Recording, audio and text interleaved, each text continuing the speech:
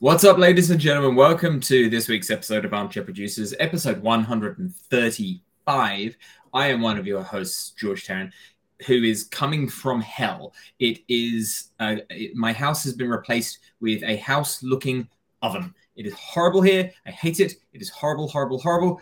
But the thing that is not horrible is my co-host, the man, the myth, the genuine body counter, the authentic body counter, Mr. Travis Croft. How are you, sir?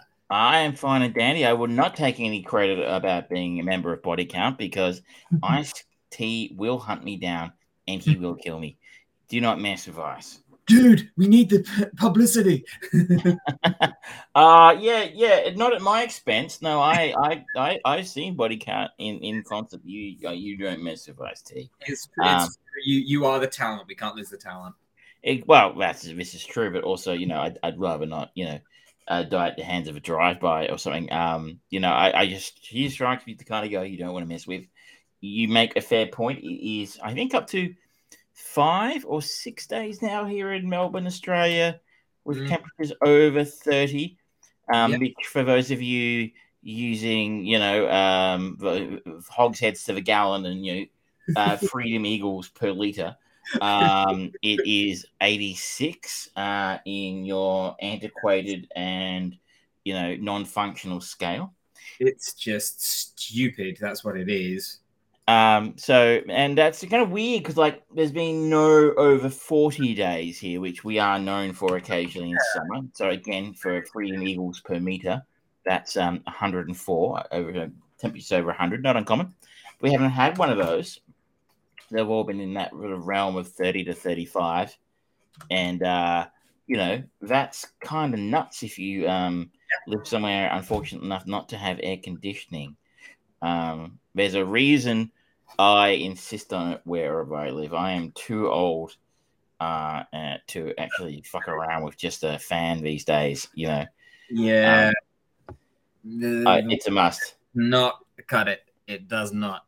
But it's better than nothing. But climate change is coming for us all. So I am going to, if I have to sleep in the living room under the air conditioner, I will. Though noticeably, a neighbor on about level 4 of my apartment building was complaining on the building's Facebook group that my apartment's air conditioner was dripping water on her balcony, which was quite a feat, I thought, considering. Have you ever stood? I mean, can you imagine standing on level 4? So her balcony sticks out a little bit further than all the other ones above it. She's got a bigger one. And standing on that balcony on level 4 and looking up at something dripping above and going, ha, that's level 15 and apartment 15, blah, blah, blah, blah. And, you can magically tell what apartment that water is dripping from because, it's such an easy thing to see. Little do you know that the person in apartment, on level 4, is actually Sheila Holmes. I'm sure she's eliminated all logical possibilities, and the illogical, however improbable, is invariably true. But the other thing she's also somehow managed to mentally work her way through is there are, between me and her, 11 levels or so. Funny enough, what they have on those 11 levels is something I like to call apartments. And they all have air conditioners of the same make and model, generally speaking, as I do. And you know what? They all produce water. And so all you got to do is, I came back on Monday, having spent the weekend somewhere else. And you look over there, before I even turned the air conditioner on, because it was freaking hot in here, I looked over the balcony, and her balcony was half soaked. And all I could see was balconies below me dripping water on top of it. And I'm like, I don't understand the people in this building. But people in this building are the biggest busybodies I've ever met in my life. I was half expecting you to say you looked over the balcony, you just saw her looking up at you going, whoa! Waka, waka, waka! I wouldn't be surprised. I woke up this morning and I looked outside, and her balcony was literally drenched with water. It was soaked. And I didn't leave the air conditioner on all night, so it wasn't my evil doing. So Citing the others to do it, though. That's the truth of it. it is. It's a cunning conspiracy to get back at her for having twice the balcony space that I do.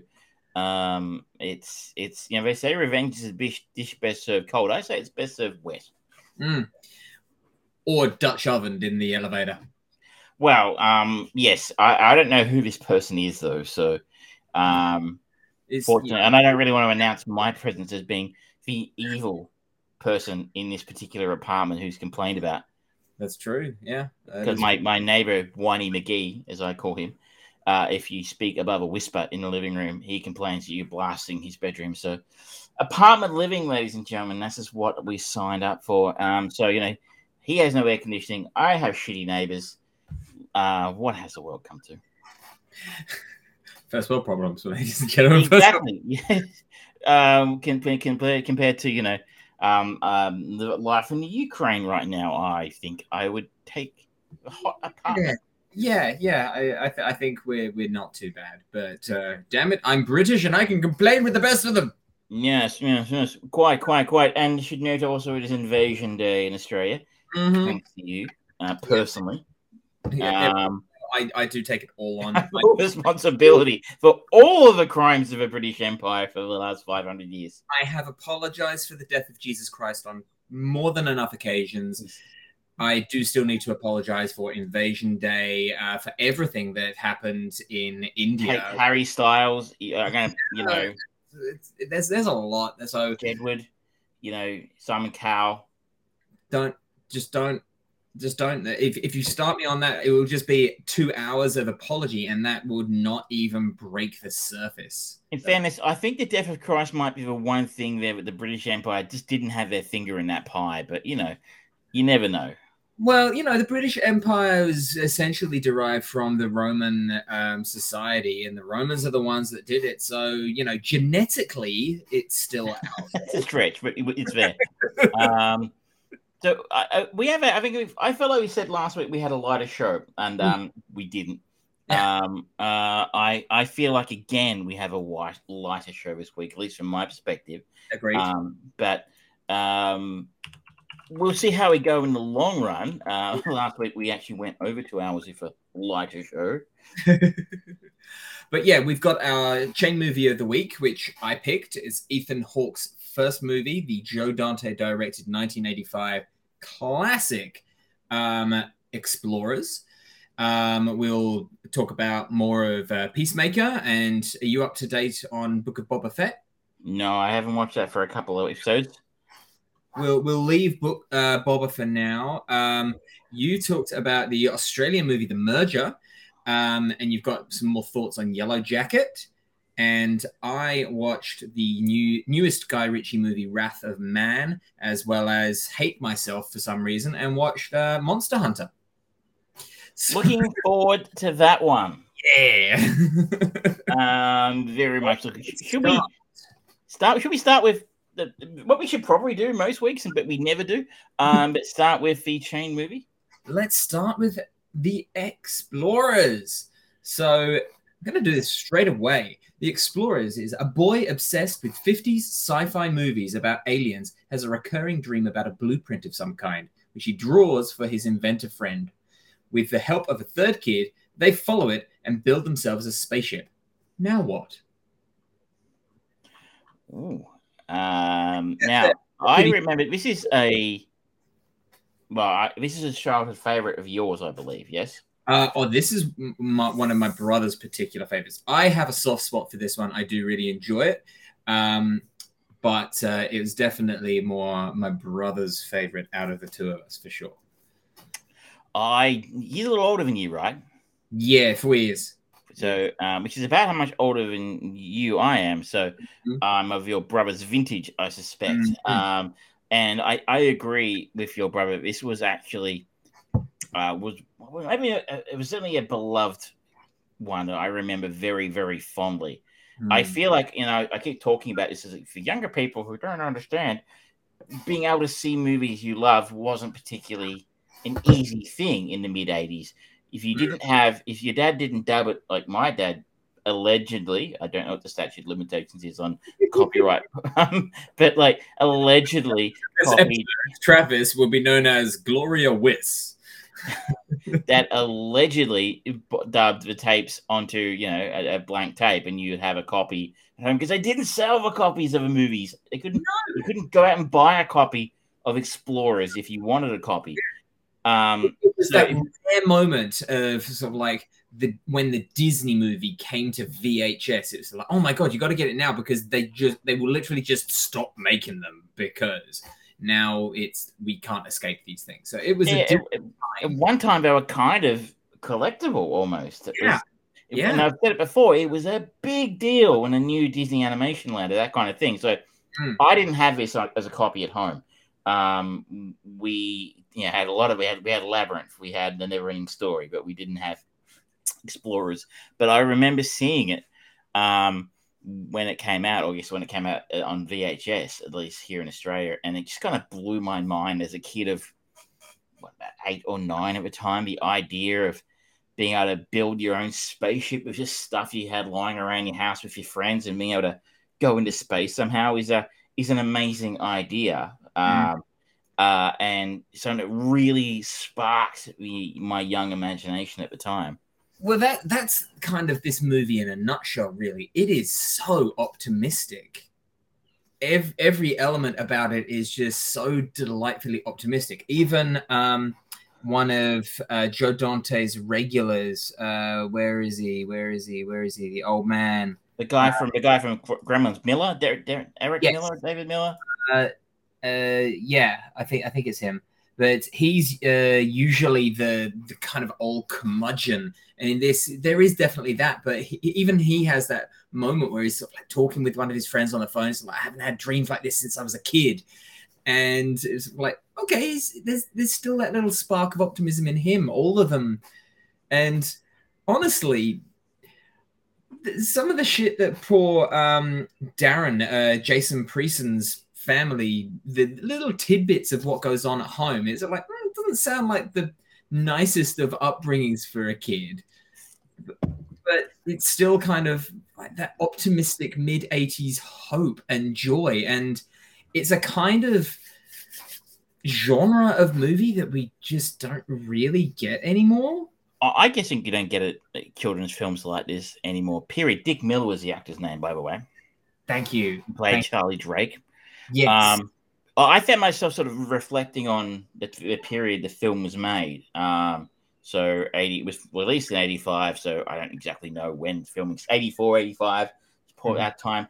It was a very particular time in the United States, a time of, we noted, a large degree of optimism.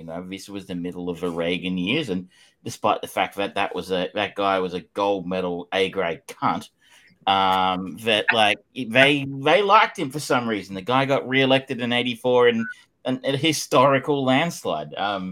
So there was a great deal of optimism about the world. I mean, I can't remember if it's a Challenger disaster. I feel like it was maybe a couple of years after this, but you notice the vibe about NASA and space being a really optimistic thing for Americans to have. The kids put a NASA sticker on the spaceship. They put a copy of a space shuttle on the front of it. NASA was so in vogue. Do you remember? Did you ever see a movie called Space Camp? Oh yeah. If you didn't notice, this kid in Ethan Hawke, I think, has the Space Camp poster on his wall of his bedroom. Yeah.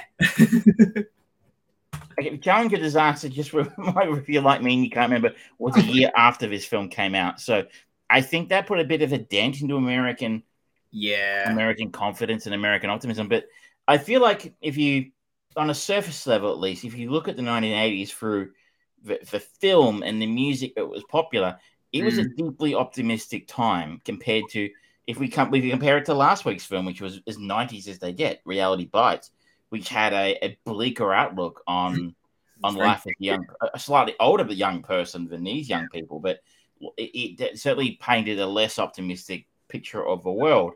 Yeah. And sometimes I stop and think about it and go, well, I wonder what it was about the 80s that did that. I mean, I was there, but I wasn't old enough to really be paying attention to what was happening. But if you think about it, like, the Cold War was still real.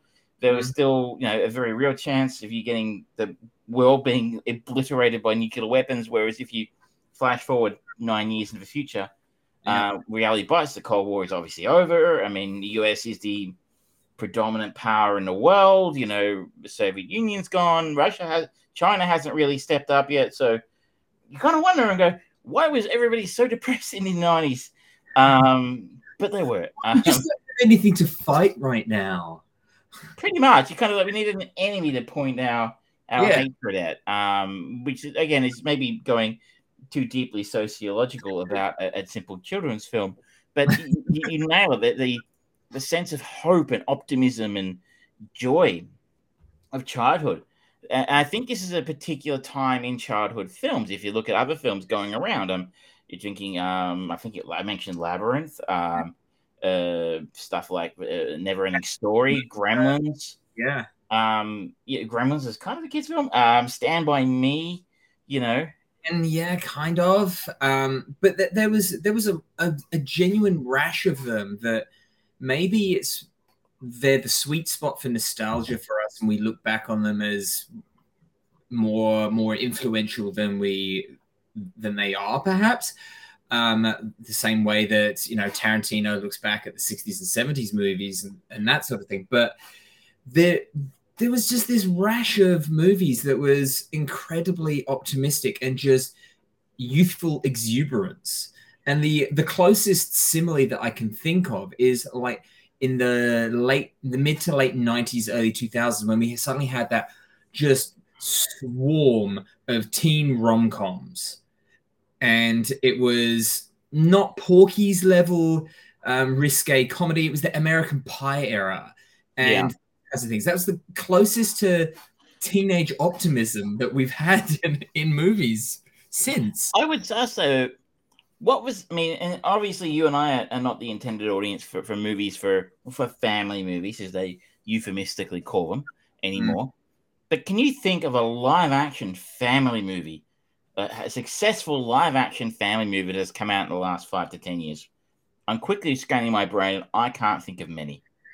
Well, Jungle Cruise was successful, and that qualifies as a family movie. It's not excessively violent. It's the same kind of ilk as the Pirates of the Caribbean movies, which I don't think they're family movies.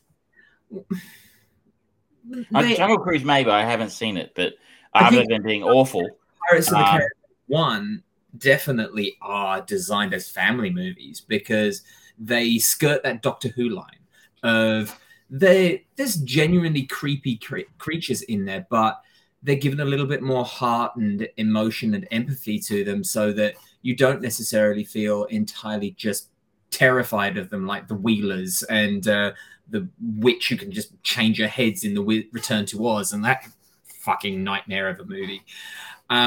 There's this brevity to those movies that I think is the closest that they go before they just go, oh, well, if we're going to make a family movie, let's just make it animated. I think that's where family movies have migrated now. I mean, maybe the answer is family movies don't look like they did when I was a kid, and that's why I'm not recognizing them as such. The reason I don't think Pirates of the Caribbean is a family movie is because it's 2.5 hours long, and I think that in itself disqualifies it as a family movie.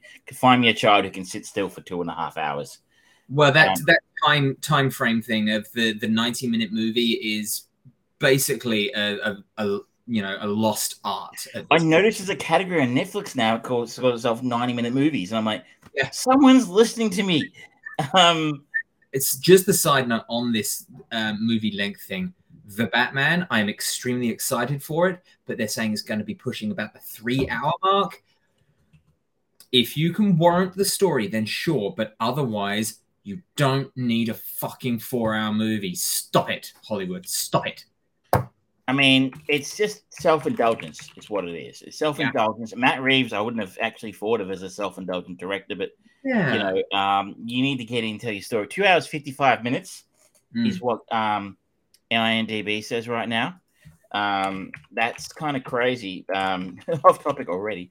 But, I don't think The Dark Knight was that long, and that was certainly, Batman Begins was 2 hours, 20 minutes if we go to the Nolan films. Yeah. And that was certainly, an auteur director. who had earned his keep with a very successful, reboot of a Batman franchise. The Dark Knight was 2.5 hours, and that had one of the greatest performances in comic book or any cinema, if you from listen to me anyway. But anyway, we're off topic. But Explorers is 1 hour 49, which is a little bit more palatable. So, I mean, to get into the plot a little bit, we have our main characters, Ben and Wolfgang, played respectively by very young Ethan Hawke and River Phoenix, both, and I think their first major big screen debuts. Mm-hmm. And Jason Preston, whose your name actually was Darren, it rounds up the sort of a main trio of characters. Mm-hmm. Ethan Hawke is a sci-fi obsessed young kid. Mm-hmm. River Phoenix plays the nerd, which is kind of hilarious considering he was like the coolest guy alive for a while there. Yeah. And Jason Preston kind of plays the sort of the scrappy underdog kid coming from a broken home kind of character, but more of the I guess you'd almost say the pragmatist kid who brings the technical skill or the hands-on skills to the team. That Ethan Hawke starts dreaming about plans for a circuit board, which he scribbles down on a piece of paper and then takes into his nerd friend River Phoenix or Wolfgang, who James Cromwell plays his dad. Kind of hilarious. James Cromwell, I don't think ages. Like I think he's always been that old. 74. Yeah. He looks the same as he did in First Contact in about 10 years after this. Yeah. So he has computers. Ooh. 128K computer, thank you. Apple can do it. And so he designs the circuit board on his computer and then somehow fucking builds it. I don't know if that was a thing you could do in the 80s, but I know computer hobbyists were a thing, but that's the other thing that was in the 80s. There was just so much love for the garage physicist. Everyone, you think of Honey, I Shrunk the Kid, you think of this, you think of pretty much any movie, even the Goonies. They had like the gadgets and things like that he would create and all that stuff. And there was just this MacGyver style of technology is booming. We don't know what we can possibly do. Okay, we'll write a thing where this happens because of technology. And it's just like, sure, okay. Pretty much, yeah. I mean, maybe that was influenced by people like, if we think again about the era, people like Jobs and Steve Jobs and Steve Wozniak, who did start Apple in a garage. And by the mid 80s were, a household name and the cult of Jobs had started. So maybe that's where the influence came from. The icons of the technology of the 80s had started their careers in the garage. So they build the circuit board somehow, and they plug it into their computer somehow, and it creates like a glowing orb which can float around the room. And by changing the size of it and using their computer, they can actually achieve, using this orb, they can achieve flight. And they decide the best way to use this is they repurpose a carnival ride called a Tilt-A-Whirl or something, and they build their own little spacecraft with it, which they then put the bubble around it, and they can fly around and actually achieve orbit at one point in time. The spacecraft they call the Thunder Road, which is named after a Bruce Springsteen song, I think it was. And they have like oxygen tanks in there and shit, which to me, because kids that are the age of about 10 to 12 can easily get hold of an oxygen tank. Very much so. It's much the way they're able to steal all the equipment to build their spacecraft. That's very, very, very well glossed over by the film. These kids are ripping off a hardworking American blue-collar man who's just trying to make ends meet with his junkyard, and these stinking kids are attacking a patriot. That's what's going on in this film. Stinking liberals and their indoctrination. Starts young, kids, I tell you. This is the problem with the arts. This is really the problem with the arts. You should just get rid of it and replace it with all the very, very successful and talented conservative actors like James Woods. It should just be James Woods starring in Michael Bay films. That should be it. There should be no other films. Maybe Kid Rock can score them. Apparently, he likes that kind of thing. That would be a weird train wreck that I morbidly want to see. It would be interesting. I'd pay that. Yeah. you could maybe get Eastwood involved. He's a Republican. So they achieve flight. Like you're right, they get all this shit, and like I'm like, I don't think that oxygen tank would be enough for a particularly long period of time in flight. But the story solves that with more dreams. Dream sequences, and the dream sequences look like a Dire Straits video. Dire Straits meets Tron.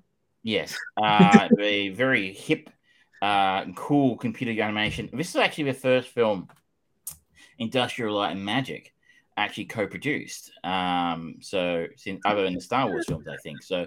ILM did some of it, at least did not all of the special effects for this film. So this is state of the art at the time. And I should note there are a number of Star Wars references peppered throughout the film, if you can pick up on them. Yeah. My particular favorite, at one point, the kids while they're testing the spacecraft, take it to the drive-in.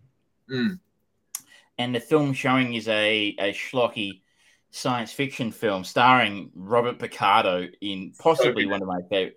He's just he's great, Robert Picardo. He drops up in the weirdest places. He's in 3 roles in this film, by the way, 3 roles, and this is one of them. He plays the protagonist of this bad sci-fi film called Starkiller.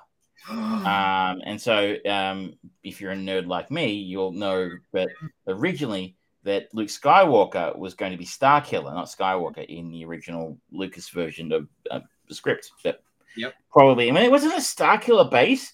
Wasn't that what it was in Force Awakens? It was, yeah. It was Starkiller base. So, you know, they didn't actually burn that idea. They just said, we'll park it for 40 years. So that's and there's another one where a kid puts a helmet on and then he uses a flashlight, a little bit like a lightsaber. There's a Wilhelm scream. So, you know, this film is full of little kid bits like that. The kids go to Charles Jones High School, and that's Chuck Jones, Looney Tunes, and there are a number of Looney Tunes references throughout the film. So that's a particular staple of any Joe Dante movie. He is a huge fan of Looney Tunes, and every movie that he's in, you can find that sort of stuff. He actually did end up directing a Looney Tunes film, if I'm not mistaken. Looney Tunes Back in Action. Which I don't think it was very good. I think we watched it like about a year ago, maybe. I don't think we've watched that one. I mean, we could watch it if you want, but I have no intention to take Steve Martin in it. Yes. Anyway, very sad. We're not going. There's a spoiler alert right now. I have the keys next, and we are not going to Looney Tunes Back in Action. It was moderately tempting because I've never seen it, but no. There is all sorts of stuff about your classic sci-fi stuff, and there's a rat called Heinlein. There's constant references to the 1950s War of the Worlds film. You said that's a very Joe Dante film to do. And so then that's sort of it covers the first 2 acts of the film. We get to the third act where they take a flight, and when they fly high enough into space, their computer in their ship is taken over by, we assume, aliens who transmitted the plans to them in the first place, and they're guided into the alien spaceship where the significantly weakest part of the film takes place. I should also note here that these kids are super chill. Like, they're flying in a really shoddily built metal and plywood carnival ride surrounded by some sort of bubble which they don't really understand, and they're just kicking it, flying past the moon, and they're like sitting there eating a sandwich and, you know, having a snack, and you're like, yeah, this is cool. Cool. Yeah, there's also no weightlessness involved, so that's some special tech. Inside the bubble, there's no inertia. Right, that's able to speed up and slow down without kind of going and getting the whole Star Trek. I was going to say, it must be the anti-inertia derived from Star Trek somehow, the inertia field or whatever it was. But like, it's like you're fucking flying past the moon, guys. Like, and you say, oh, it's all right, you know. You're like, I would be shitting myself. But that's the thing. It's like even when they meet the aliens in the end, it's sort of like not going like, oh my god, it's an alien. I've been wanting to see it. It's like, hey, what's up? You know, don't be afraid. It's all good. They're pretty chill kids. And maybe it says something about the optimism and a childhood in a sense. You don't know enough to be scared yet. Maybe. Either way, they get to the alien spacecraft and they hunt around the spacecraft to find said aliens, where we meet them, and they are whack. Sorry, I said they are unimpressive. I think the character's name's Whack and something else. But Robert Picardo plays one of them, and he also ended up playing. We find out shortly afterwards that they're actually just kids themselves who've taken the spaceship out for a joyride. When their dad Whack is one of them, and Nick is the other. Yes. And Robert Picardo both plays Whack and Nick's and his father. In some, he does the physical stuff, but he did the voices. Some of the voices were him, some of the voices were somebody else. Frank Welker did the voices for Whack and Nick's father. So yeah, he was the one at the very end. These aliens communicate through pop culture references. Basically, as they've learned how to speak English or learned about human society by intercepting Earth's TV signals, and that's how they've learned about us. And their entire conversation is basically references. It's like hanging out with me for half an hour.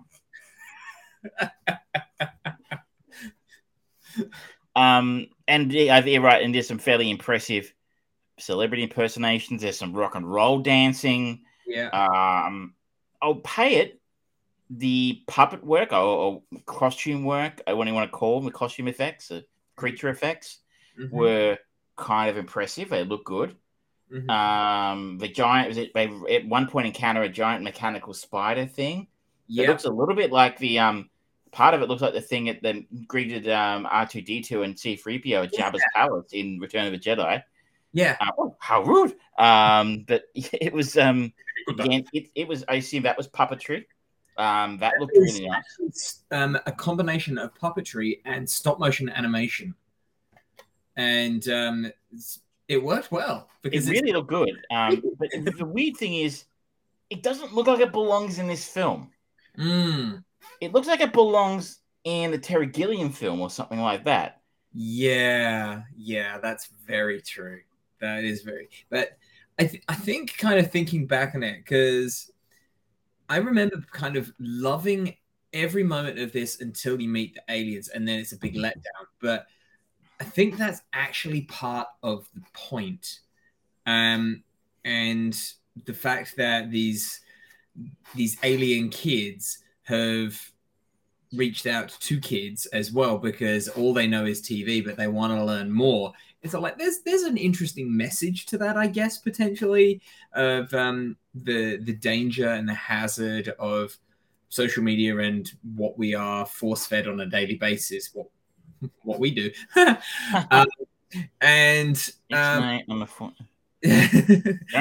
reveal all our secrets. I'm fairly certain, though, Joe Dante wasn't making a point about social media, though, in 1985. Well, they had wireless connection to computers then, obviously. So this was a prophecy movie. I do love that about 80s movies. Computers can do whatever you need them to do. Anything you need them to do, they can do it. War games. Perfect example. This is a fine example of that. This computer, apparently they used a $35,000 custom-built computer for a lot of the scenes in this film, because the computers at the time literally weren't capable of doing what the film needed them to do.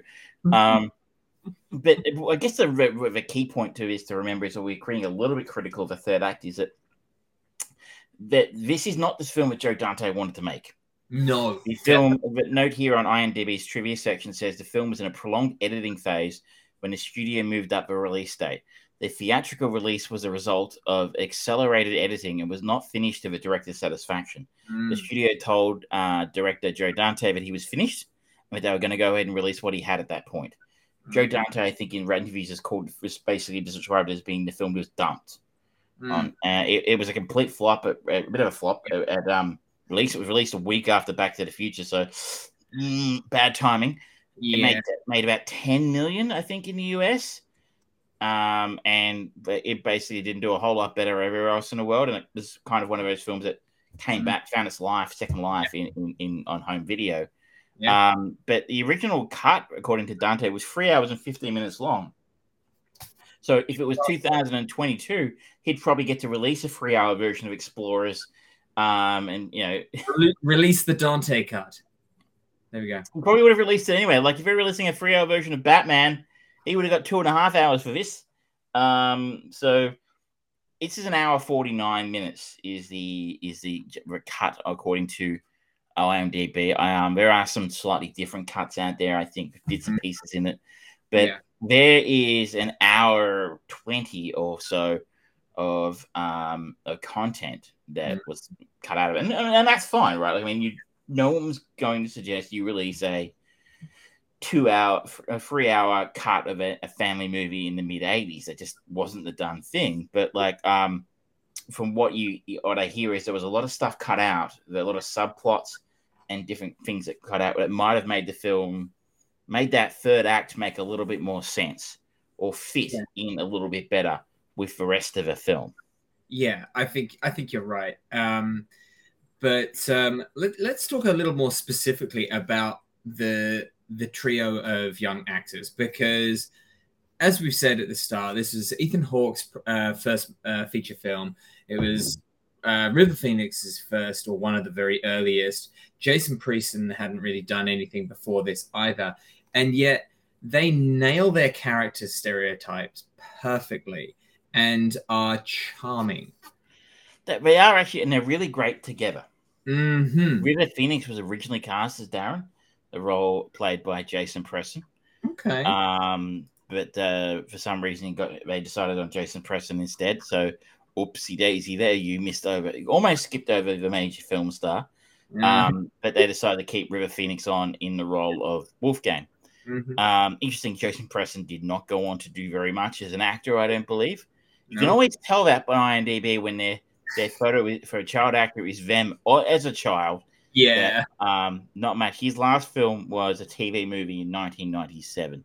So there we go. Whatever reason, Jason decided not to go on with it. Mm-hmm. But also, one of the things I also enjoyed about this was the reviews aren't good. The net score on this is 58. Yeah. The worst review, at least on IMDb's list here, is one from the Washington Post by Paul Attanasio. The kids are uniformly god-awful, particularly the lamentably named Phoenix. Their wooden line readings play in long, flat scenes that look like some 12-year-old school project. And talking about the movie's sense of pace is like talking about Pikes Peak's sense of pace. I don't know what Pikes Peak was. Explorers is a veritable jungle of thematic and story threads that are never picked up. Oh. I just like that line about the lamentably named Phoenix, who would go on to be one of the biggest movie stars of the next 15 years, but don't mention the war. I can understand part of that review in a sense, those thematic friends that kind of didn't get tied up a lot of way, but calling the kids god awful, I think is a complete mistake. I thought they were fantastic. So and you look at especially Hawke and Phoenix, and maybe this is confirmation bias because we know what they went on to become. But you can see that they were stars in the making. They had something about them on screen. Yeah, absolutely. There was kind of the childlike innocence that Ethan Hawke brings to Ben. It's not saccharine sweet either. That's the line that quite often can end up going. It's like end up becoming Little Orphan Annie, and it's like, oh no, you were too fucking cute. Fuck off and die. He is just a kid who is just really excitable and passionate about these things and doesn't actually have very good social skills because he's specialized himself out of it in an unusual way. He's absolutely delightful. He's in the same way that what was the name of the kid in Neverending Story? I don't know the actor's name, but yeah. It's kind of that kind of caliber of like this kid's just knows the character, knows what he needs to bring to it, and he did so well. And then looking at River playing Wolfgang, especially when going back and looking at what he went on to do, he managed to get his against typecast role at the start of his career, and he did really well with it. He was socially awkward, but in a different way to the way that Ben was, because he was just so logically minded. There was that element of kind of Spockish nature to him, and that compulsive, obsessive nature of science will out. And then you look at the family that he's surrounded by, and it makes sense. So, but interestingly, I think part of a reason for that might be that River Phoenix famously grew up in a series of South American communes with his parents, and Joaquin, who at the time was known as Leith, I think. And so there's a story you can find it in the trivia on IMDb, but apparently he didn't get a lot of the pop culture references that were in the script because he wasn't familiar with them. Yeah. But I think what that brings to the role for him is he is a bit of an outsider in the real world at that point in time. He is not the kind of awkward kid, in a sense. He's not used to being a part of a society that he's now finding himself in. Yeah, absolutely. I think as a tie-in to what we were saying about things being cut out, I feel like there was a lot cut out for him meeting up with Neat at the end, and just him just hanging out like Zaphod Beeblebrox just with a random alien. It's like, okay, you seem strangely comfortable with this alien suddenly. Yeah, there's a story that got missed out there. Yeah, there's a kid totally grew up to be a school shooter. You just know it. There's something wrong with that kid. I found one of the things I found a little odd about, well, it didn't quite work for me, and it kind of stands out like dog's balls in this film, is the character of Laurie Swenson. Yeah. Who is Ben Crandall's the apple of his eye. He's the object of his affection. And there is some stuff in here about, oh, hey, we can take the spaceship up and we can look in the girls' locker room and stuff like that. A bit porkies about it. And you're like, no, I don't think you do that today. No. And at one point in time, Ben actually does use the bubble to actually spy on Laurie's bedroom, which is a little bit creepy for a 8 or 9-year-old kid, I guess. Well, how old do you reckon they are? 9, 10? I would guess about 10. Yeah. It's a bit creepy for a kid to do that, but it's the 80s. But then it sort of talks a little bit about her. He walks past at one point and goes, I would say, give anything to see in her bedroom. He sees her combing her hair in the window. And then she pops up at the end in their final dream sequence. So, it's because the alien that what dreams are made of. He gets a pendant of the aliens at the end, and this somehow sparks a dream sequence in class at the end, which she is a part of, and she's flying with them, the 3 boys. And you're like, what? You've kind of been absent for the story for her an hour now. We haven't even mentioned you since, it kind of, I assume there was something, there was some sort of connective tissue that was supposed to be in there at that point, which ended up on the cutting room floor, which would have made sense why Laurie is so important enough to get the scene at the end of them flying when there really didn't seem to be any reason for that. Yeah. I think it's kind of ultimately really a tale of two movies by the first 2/3 and then that last third where so much is obviously missing and so much was not completed. This is a proto Game of Thrones. And it just fails ultimately there. But for so much of this, for the ground-based stuff, them bonding as a trilogy and just working it all out and having that childlike delight of going, yeah, we could theory use this to move around, and then it just mayhem ensues. It's brilliant. It's really, really good. It's a lost gem. It is. There's so much of this that gets right. That the magic of exploration, which I think obviously in the title it's about explorers, the magic of using your being there no limits to what your imagination can achieve with with a bit of a can-do attitude in there. That optimism, hope that comes with being a young kid in that age, growing up in a pretty special time in their country. Yeah. Or There's a great line between Wolfgang and Ben where Wolfgang kind of just looks over his shoulder and is like, "How did you come up with this?" And Ben just goes, "I guess I'm just that guy, I guess." Yeah. It's like, Which again feeds into that American myth of the special individual, the coming up with the great idea, the Steve Jobs, the Henry Ford, the Thomas Edison kind of characters. And sorry, I'm getting sociological on this again. But yeah, it really encompasses. I can't really communicate to you how this captured my imagination as an 89-year-old kid seeing kids who look like me, which we've talked about representation before, who look at me who are doing something I wish I could do, and actually really having an incredible adventure. I think we all wanted to have an incredible adventure when we were that age. But, an incredible adventure probably meant riding your bikes down to the train tracks and throwing rocks at the passing train, which... It was the imagination. That's the thing. It's like you came off... This is a direct response of the first 2/3 of the E.T. movies, where it's the delight and the surprise and the wonder of having that special thing and being on your BMX and suddenly being able to fly. And your imagination goes, wow, this is... the next step of that fantasy fulfillment for a kid, where it's like, yeah, I have imagined as a kid to fly and to go off and into the stars, and like they're literally showing me what I play as a kid. Yes, thank you. Cool, done.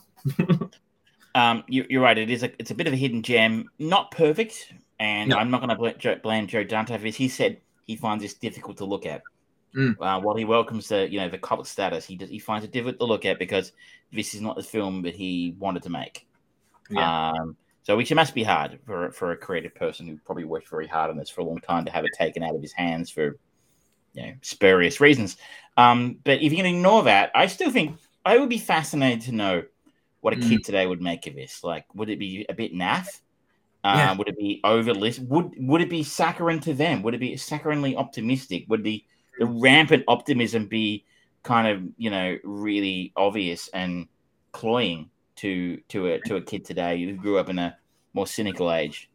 Okay, so sub question here. Do you think that this is the kind of movie that could be remade today?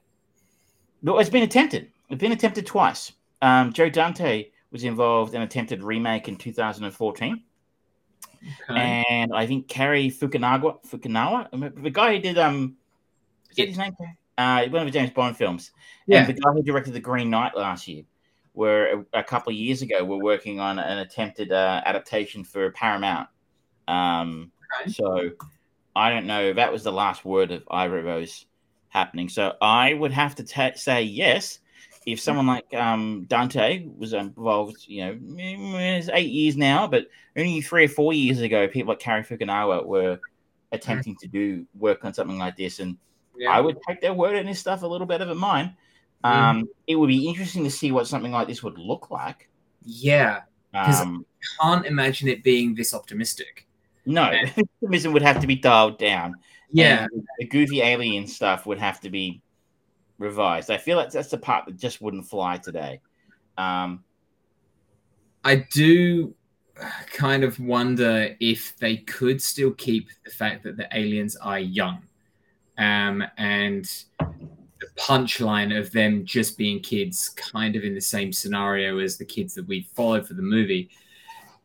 I wonder if they can keep that, but at the same time, I think that's an important part of it. I mean, I think one of the things I found myself thinking while watching it is this is Joe Dante's childhood, updated to the 80s. So these are kids obsessed with 50s sci-fi, Robert Heinlein, This Island Earth, War of the Worlds. These are the films that Joe Dante would have grown up watching. He was born in 1946. So he would have been, those sci-fi films of the 50s and 60s would have been his fare. I have to imagine if we remade it now, you'd struggle, I think, to make that work if you're going to have kids again obsessed with 50s sci-fi. I think you'd have to be more Star Wars obsessed kids, right? Because I kind of wonder about it. It's a weird juxtaposition for the character of Ben, the 50s and 60s sci-fi, where the aliens were always the bad guy. And it was all about the for lack of a better descriptor than what it genuinely was, the great white hero saving the galaxy, saving the universe. You think of Flash Gordon and that kind of character, that's who it was. And then in that time, we've not really had a particularly sympathetic alien story or a fun alien story like E.T.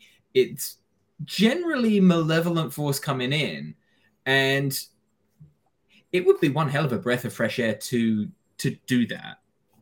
Well, I guess it's just also we have to remember that this is a kids' film, so he's probably not going to get away with them sort of having a malevolent alien trying to hunt the kids down.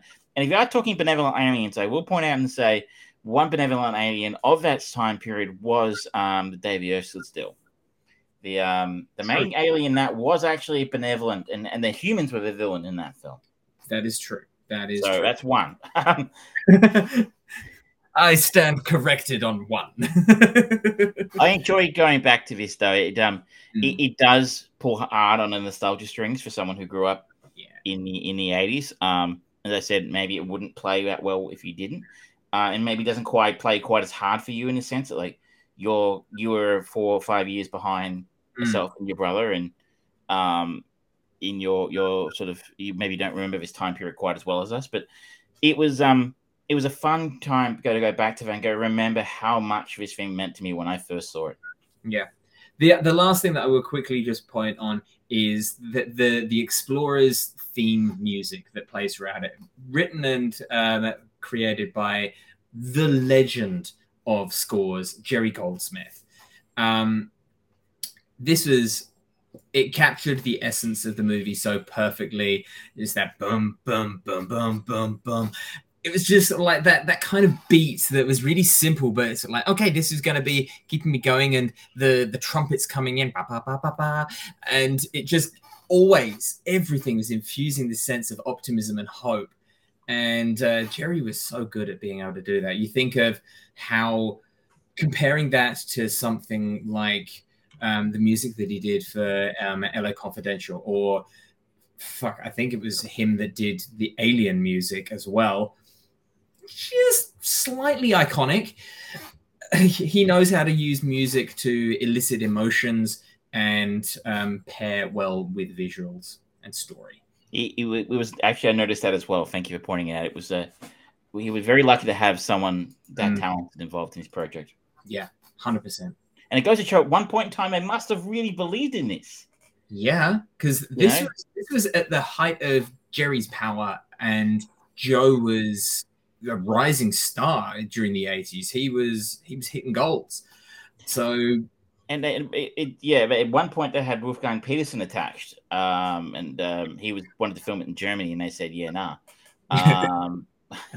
So you hire the hottest director in town, the hottest composer in town, and you go, yeah, I'm going to dump this on the market. Not interested. So who knows what the reason was, but they must have believed in it at one point. Yeah. Now, sir, you have the keys. Yes, and I actually made my decision last week when you told me what this film was.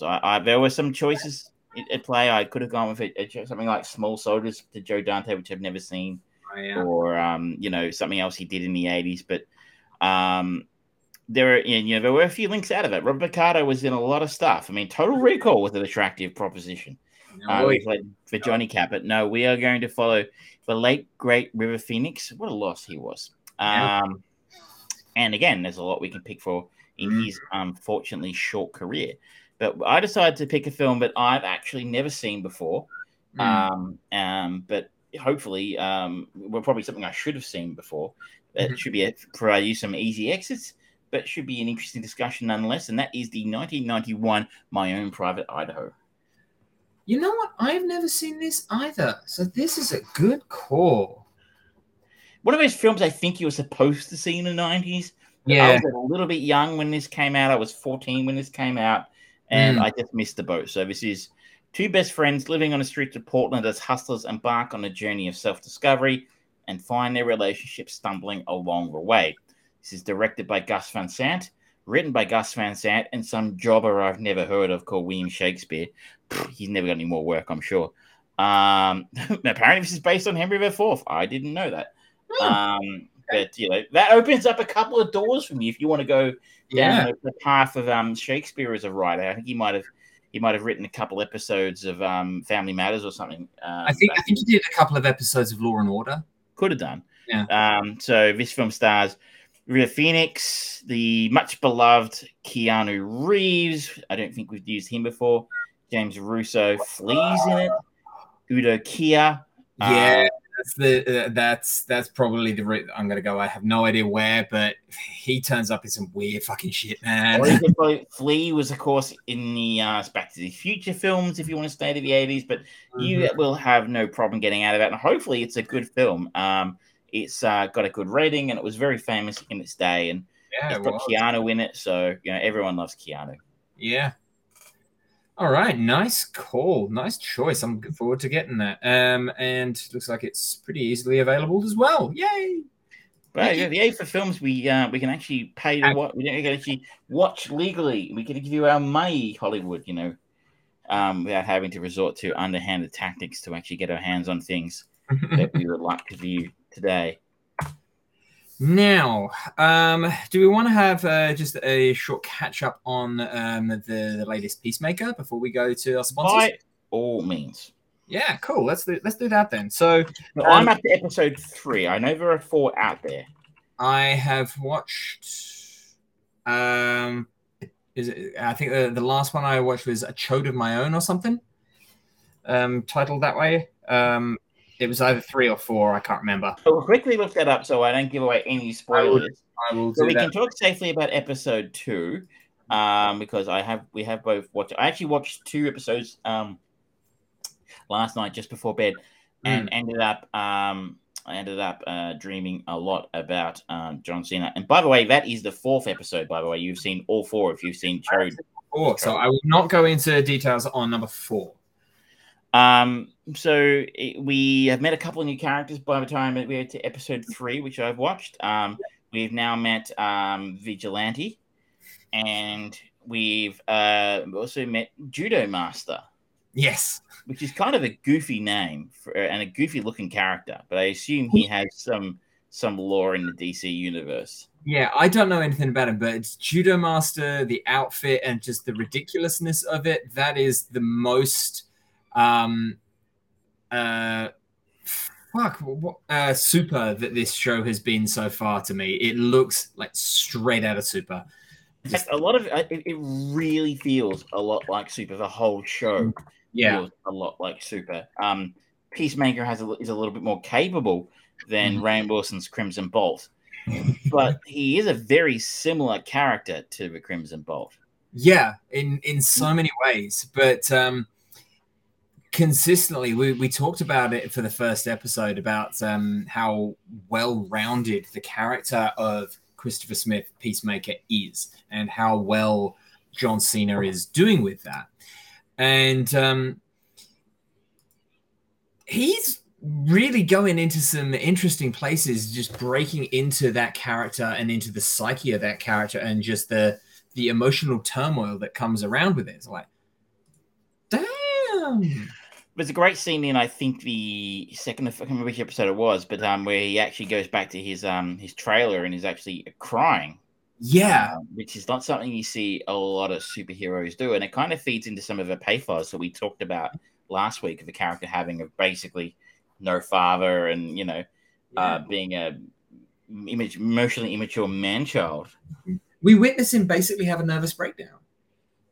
And he sells it really well, and you can't help but feel sorry for him. But then the delightful flip of that is like, oh, what are you doing, you fucking pervert? You got the dick out. Straight away go back. Great conversation about having dicks out, and it ended him, dude, look at my crotch.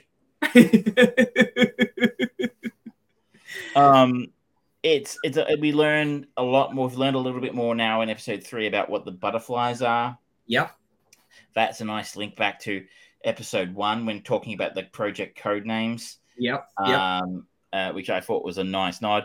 And you're right, there is a bit of a breakdown in the sense that the Peacemaker actually has the opportunity. He's actually tasked with shooting a senator and can't bring himself to actually pull the trigger to kill children, which is actually in a nice callback. Harcourt says to him, What about, I adore peace, and I don't care how many men, women, and children I have to kill and torture to get it. And he goes, yeah, I do say that, don't I? But I still prefer not to kill kids. Yeah. So this is kind of nice little gradual transformation here from taking Peacemaker from being the guy who was a bad guy at the end of the Suicide Squad to being back. He's almost resurrecting the character a little bit, Yeah. It's going to be really interesting kind of where they end with the character as well, because he's going on a roller coaster of evolution for his man-child, as we've said, and he's being put through the ringer in many ways. He's beaten up and beaten and outsmarted and outpaced, and frequently comes up short in just arguments with the rest of his team, in fights and things like that. And it's a real sobering affair for him when he, especially at the start, when he's talking to the cleaner, when he's told that he can leave the hospital. He's like, I'm a fucking superhero. He's like, no, you're not. You're one of those fucking psychopaths. And he's like detachment from his own reality. And now he's being repeatedly slapped in the face with a cold fish saying, this is real. Stop it. It's brilliant. I've enjoyed the we said Kudo Master looked a bit goofy, but I thought they handled it quite nicely. He did beat the shit out of Peacemaker and Vigilante, which of course he kind of knew he was going to do, because he actually doesn't look like he can. So he's quite a small, diminutive, I think is the way to put it. Character is quite small, which Peacemaker is keen to point out to him when he gets tied up. The torture scenes were a little bit full on in the third episode. Yeah, they're definitely not pulling any punches, and I really approve of that, because so far there's not really anyone who's actually just the quintessential nice or good guy in any of these characters. They've all got fucked up mysteries and things. I think the closest that we've got to it is where is she? Seriously, she's not in the top 5. There we go. Daniela Brooks, Leota. She seems genuinely struggling with some of the morality of the things that she's doing, but that doesn't stop her from doing some really fucked up things as well.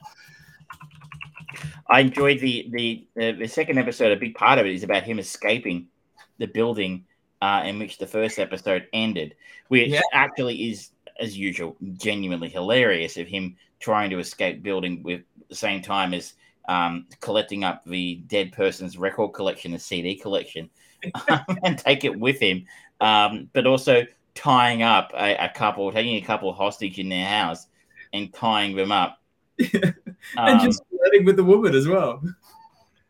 Pretty much. And, picking her up and starting a hilarious conversation about music between the husband and wife, the wife being a big fan of the hair metal band Cinderella, and complaining, but her husband always talking about Coldplay and Foster the People. And you're like, oh, this is my jam. So it remains incredibly violent, crass, juvenile, and yet hilarious and fun and moderately touching. Yeah, it's doing a really, really good job of attempting to juggle many different types, and it's just doing really well. Like, the story as it's progressing is answering enough questions, but posing more that you consistently feel satisfied and hungry for more every episode so far. I want to know where this is leading. I want to know more about the butterflies. I want to know more about what her name's completely gone out of Amanda Waller has actually got, what her overall plan is for all of this as well. It's got a good level of persistent intrigue. It's a lot of fun. It's pretty good for something he wrote in 8 weeks when he was bored during the first lockdown and had no intention of ever actually making. But and I believe it's doing quite well. I think from what I've read around the place, it's getting. I think obviously it's very well rated. I read some stuff on Twitter today about it being one of the more in demand series at the moment. So Hopefully, that's a good thing in a sense. It's really hard to judge with Yeah. things like HBO Max. Like, I mean, I assume Netflix and that they'll have stats and they'll go, well, we heard recently there's a show on Netflix called Manifest. I don't know if it's kicking around. It's like Lost if the writers were really terrible. And considering how terrible and had no budget. And it was made for NBC, and then they canned it, I think, after 2 seasons, and it's been picked up by Netflix, and now it's been like #1 all around the world because I guess people, it's time of year, people watch a lot of telly, and I think that may have read they're getting another season, despite the fact of being canned. There's been a number of shows that Netflix have picked up and kind of gone to try and finish to just finish it off. Like Lucifer was one of the famous ones that they did. They ended up doing Development's another one. Yeah, I think, mind you, the show is objectively terrible. But I might go back and watch some more anyway. But it's pretty cheap and pretty nasty and pretty crappy.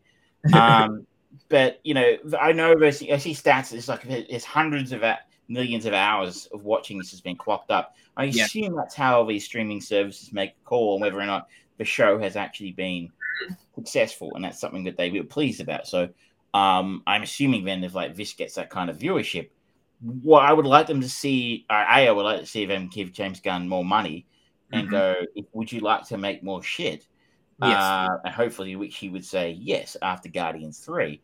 But or not even that, but maybe more stuff like this, and less of that garbage that DC have been making on the CW, like Batwoman and Flash and Arrow and whatever that one with the guys that of Prison Break was.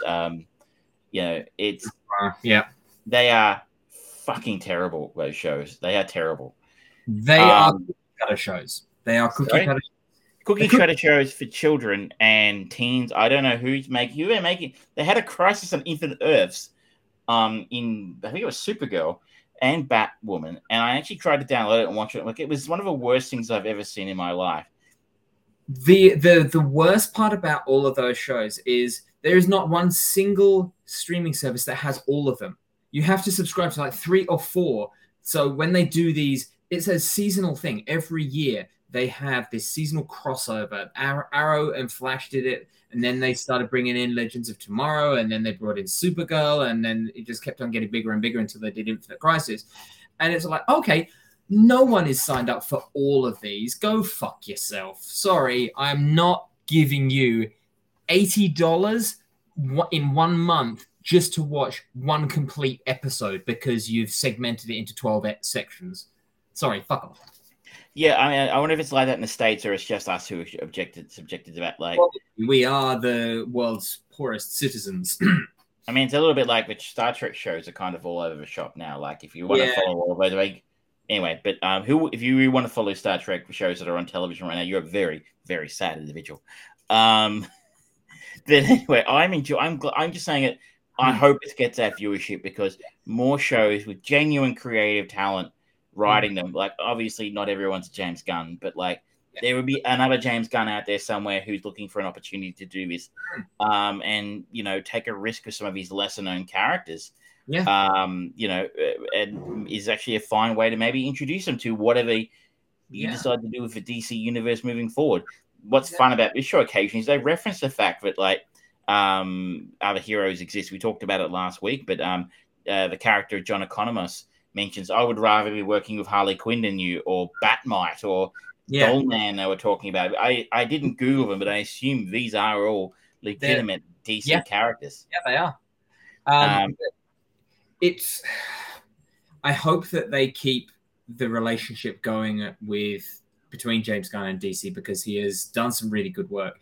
Even if they get him to be almost a pseudo Kevin Feige and is going, okay, I want you to pitch us your ideas and Godfather these things and see how we do with that. We're not going to give you the holy trinity of Batman, Superman, Wonder Woman because apparently no one's allowed to touch those unless they've got nude photos of executives.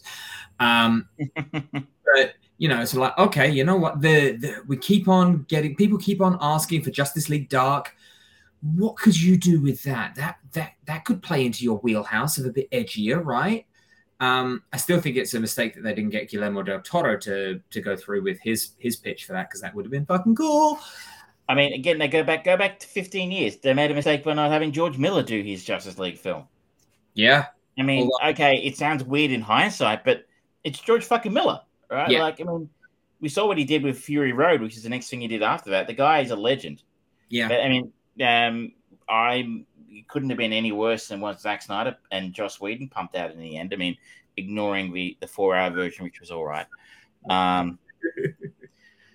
Anyway, that's it. I'm keen to see what keeps going. It's been a lot of fun so far. But then again, I'm a massive simp for James Gunn.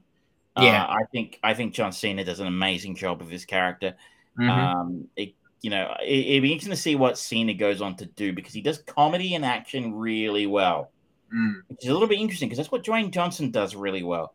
And I always felt that I would have been fascinated to see Dwayne Johnson take on a genuinely serious, legitimate adult role. Not a comedy, not an action role. I want to see him playing a grown up in a film. And I mean, he knows which side his bread's buttered on. He's not going to do that. He's going to take his $20 million paydays. I mean, I guess part of the problem is I have issues with The Rock. I respect his game. He is the biggest self-promoter. He is fucking on it all the time.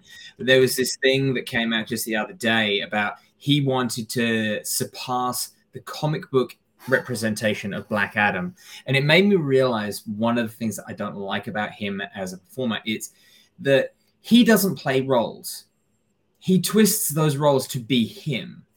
And it's generally worked, but it's kind of getting tiring now.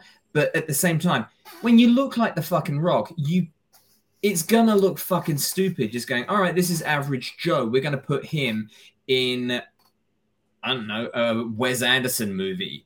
It's just, he's gonna look I think it would look, I would back Wes to do it. Oh, no, I believe that Wes would be able to do it. I don't know if The Rock would do a movie like that, but I wonder about someone like that. I mean, what motivates him? Yeah, right. Like, as an artist, I mean, what does he get out of it? He gets paid massive money now to do this shit. He's got. I assume he's getting. There's a word he's doing San Andreas 2.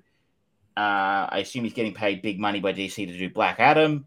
He wouldn't be short of coin. I mean, he would have been paid massive money to do all those Fast movies. So I wonder about people like this, and I go, is it money that motivates you moving forward? Obviously, everyone likes to get paid well for their work. As a great man once said, if you're good at something, never do it for free. But what is it that motivates you to move forward and keep doing things? If he's enjoying what he's doing, well, I guess that's one thing. But is there never a desire to extend yourself a little bit, to wade out a little bit further than you feel comfortable? Like, to be, if you're an actor, I assume there's some respect for the craft. Would you not want to try and play, someone in a film by Paul Thomas Anderson? Like, think of a film like one of my favorites, Punch Drunk Love, where Adam Sandler played very similar role he always plays, but he was put through the lens of a really talented artist to become something quite sinister in a lot of ways. Yeah. And something completely different that all the Adam Sandler fans apparently hate. But, that's the kind of thing I would sort of think, would you not want to test yourself? Why would you not want to go to Quentin Tarantino and go, I don't care, any role, anytime, any place, I want to be in one of your movies, and maybe Quentin would not be interested. I don't know. Would you not want to be in the next Scorsese film, or Christopher Nolan, or do something really outrageous? I think of Tom Cruise in Magnolia. Yes. Or if we go to Tom Cruise in, what was it, Eyes Wide Shut, that was a fairly un-Tom Cruisey kind of role for him. And in fairness, people don't like Tom, but A, he can act when he wants to, and B, at points in his career, he has been brave enough to step outside the bounds of what everybody knows him for and do stuff that's a little bit weird and challenging. So that's what I wonder about people like that who are so successful at doing one thing over and over again. Is there never a motivation to take that chance to go, okay, I'll do San Andreas 2, but I want to do this indie film over here, and you're going to pay for it? Yeah. Like it would, just to see him just turn up in one of the Knives Out movies, just completely out there. I would love to see him do the villain role as well. He just be a villain because he was good at being an asshole in the WWF Attitude Era. He was good at being the corporate rock, the people's, the corporate elbow and all of that shit. He knows how to do it, but it's almost feels like he's scared of people not liking him, and he doesn't seem to make any difference at the moment between liking and respecting. And like you think of some of the people who are phenomenal as bad guys. You think of Mads Mikkelsen. Yeah, he is hugely respected. People really love him, but he's fucking terrifying when he's on screen. Well, Christoph Waltz, his whole career started at doing the Nazi, the Jew hunter, and now I think he's got quite a following. Like, yeah, people enjoy watching him as a villain. Exactly, and that there is that scope if you can put the effort in, which The Rock puts the effort in for the roles. He works out and he tries hard and he practices and he practices and he practices. He can do it. I want to see him take a chance. This is where I think about when you're so successful, like I said, what's next? There's got to be something else out there other than money. Yeah.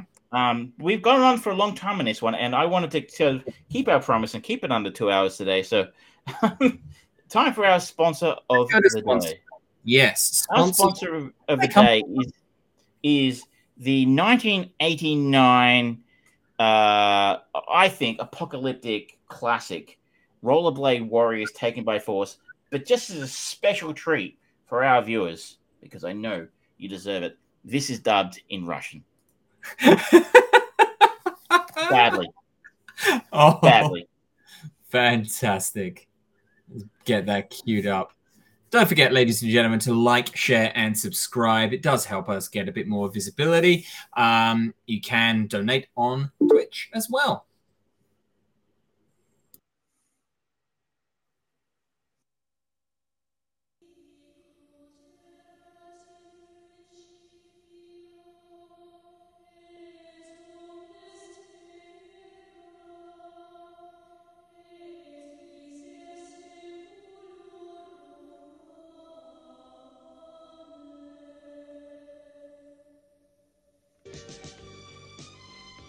Кэтлин Кинмонт в фильме «Воины-роллеры».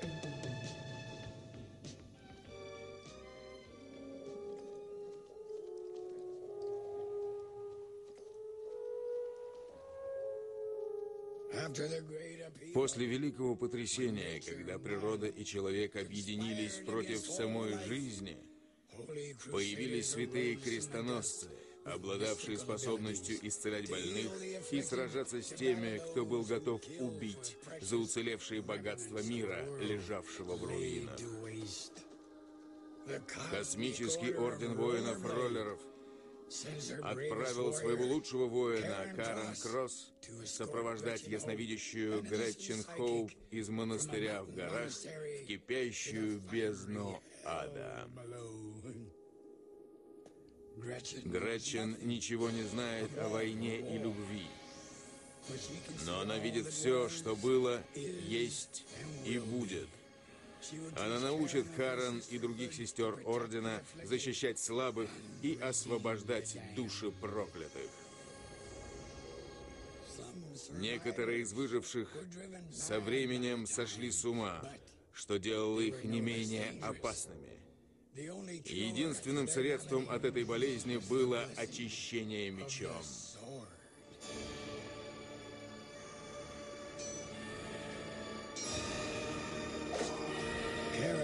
Карен Кросс балансировала на тонкой грани между жизнью и смертью.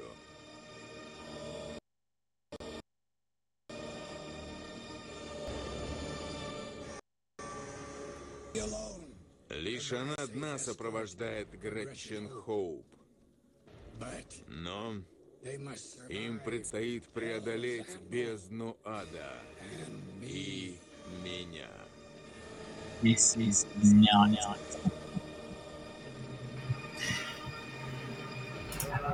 Как долго действует эта дрянь? Нельзя допустить, чтобы он очнулся. This is a great film, by the way. If you haven't seen the whole thing, I recommend it. Так, накрасим ноготочки. Пару штрихов And здесь. Margaret Пару Terrell. штрихов It's сюда. well in the oeuvre of rollerblade post-apocalyptic films. Yes, I think it's genuinely acknowledged as the Citizen Совсем Kane неплохо. of that genre. Какие полные губы. I mean, I think makeup is an important part of every Всё, что post-apocalyptic Yes. rollerblade warrior's morning routine. Если нет, Gotta look good. Gotta be bladed. Думаешь, If you're going to be I mean, exactly, you're not a rollerblade. надо Not everyone побыстрее gets to be a закончить, rollerblade warrior. нас ждет. It's true. And the that's a pretty good haircut for a post-apocalyptic. Oh, saucy. Ooh, saucy. That's enough of that. Good. That's a bit above the knee there. I think we'll cancel pause that. Show. Yes. If you're enjoying that, that is available on YouTube in Russian. It's the best way of watching it if you can't watch it in the original Klingon. True. But it's out there if you want it. So if you're so inclined, I have actually seen the original film. So I can say that you haven't lived until you've seen it in the original Klingon. Did you ever see a movie with Jason Patrick called Roller Babies? No, I didn't see that one. Oh, that's bad. It's so bad. It's good, but it's bad. I will not take us there, I promise. Because that would involve. Wow, I mean, there's always a temptation. If I ever make a mistake, I know what's coming my way. I don't know if I'm that cruel. Now, where are we going to go to next? Well, let's talk a little. It is technically Australia Day today, as I hinted at the start, or Invasion Day, or any of the different titles you'd like to give it. I think changing the date's probably a very good idea at this point in time, but I don't expect that to happen anytime soon. But given it is in this day where we talk a lot about Australia, I thought I would talk about an Australian film that I got to see. We don't talk a lot about Aussie film. Like the last one we talked about was Nitram, the Martin Bryant film from late last year. They don't come out a lot. There's a lot of TV, I think, these days being made for Stan in particular. But streaming service I don't have anymore. But Australian films, they're a little harder to come by these days. So the merger was made in 2018, but I only heard about it a couple of weeks ago. And it is Troy Carrington, a former professional footballer, returns to his country town after an abrupt end to his sporting career and is persuaded to coach the hapless local footy team, the Roosters. Okay. In terms of stars, not terribly many you'd be familiar with. The biggest star in the film is John Howard, not the politician. I was going to ask. The actor. John Howard was in, well, I don't even know how much of this you'll know, but he was in a film. I always remember him in a film called Young Einstein that came out about 1989. It was a great film. He was in Mad Max Fury Road. He was in The Club, which I would love to have you watch sometime. It's an Australian classic. And just about every Australian film you could or TV show you can think of, he's been in it.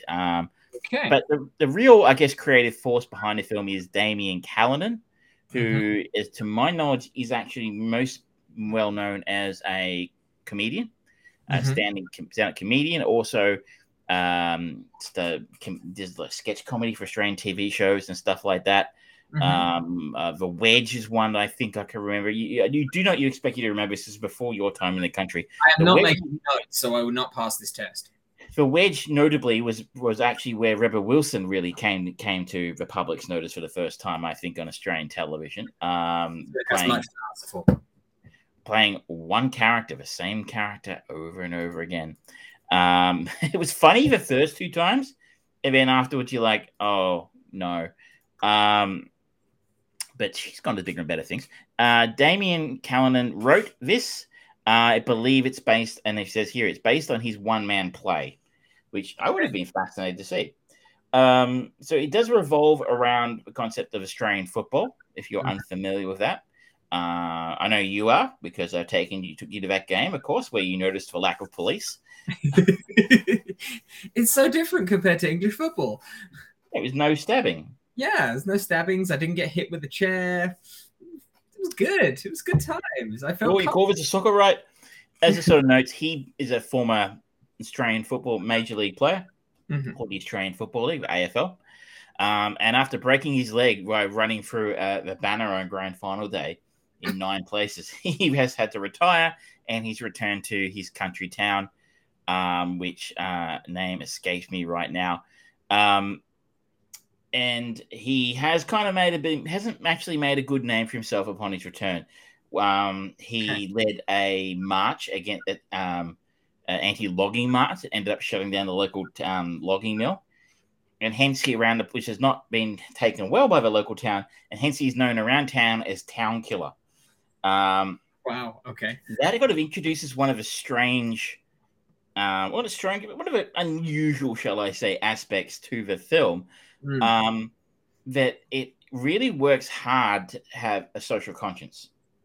Okay. It's working really hard to incorporate as many social messages as it can. Not in a, Star Trekian kind of way, which the idiots running the show there try and do these days, completely overt and slap you around the face. Don't know what you mean. Yeah, it's the message, or whatever you want to call it. It infects a lot of popular television and film, which is so obvious what they're doing. It's very obvious here, but it's in a slightly more casual Australian way. So, in addition to this town having had a significant green movement, it's also been chosen as a settlement site for a lot of refugees. So there's a refugee sort of settlement office in town, and that's sort of portrayed as, at least initially, as causing some consternation to the town people. Why are these bloody refos being brought here anyway? But against the backdrop of this, the local team, the Roosters, are basically being forced to merge with another club because they're essentially they don't have enough players, and their club rooms just need to be torn down because they're full of asbestos.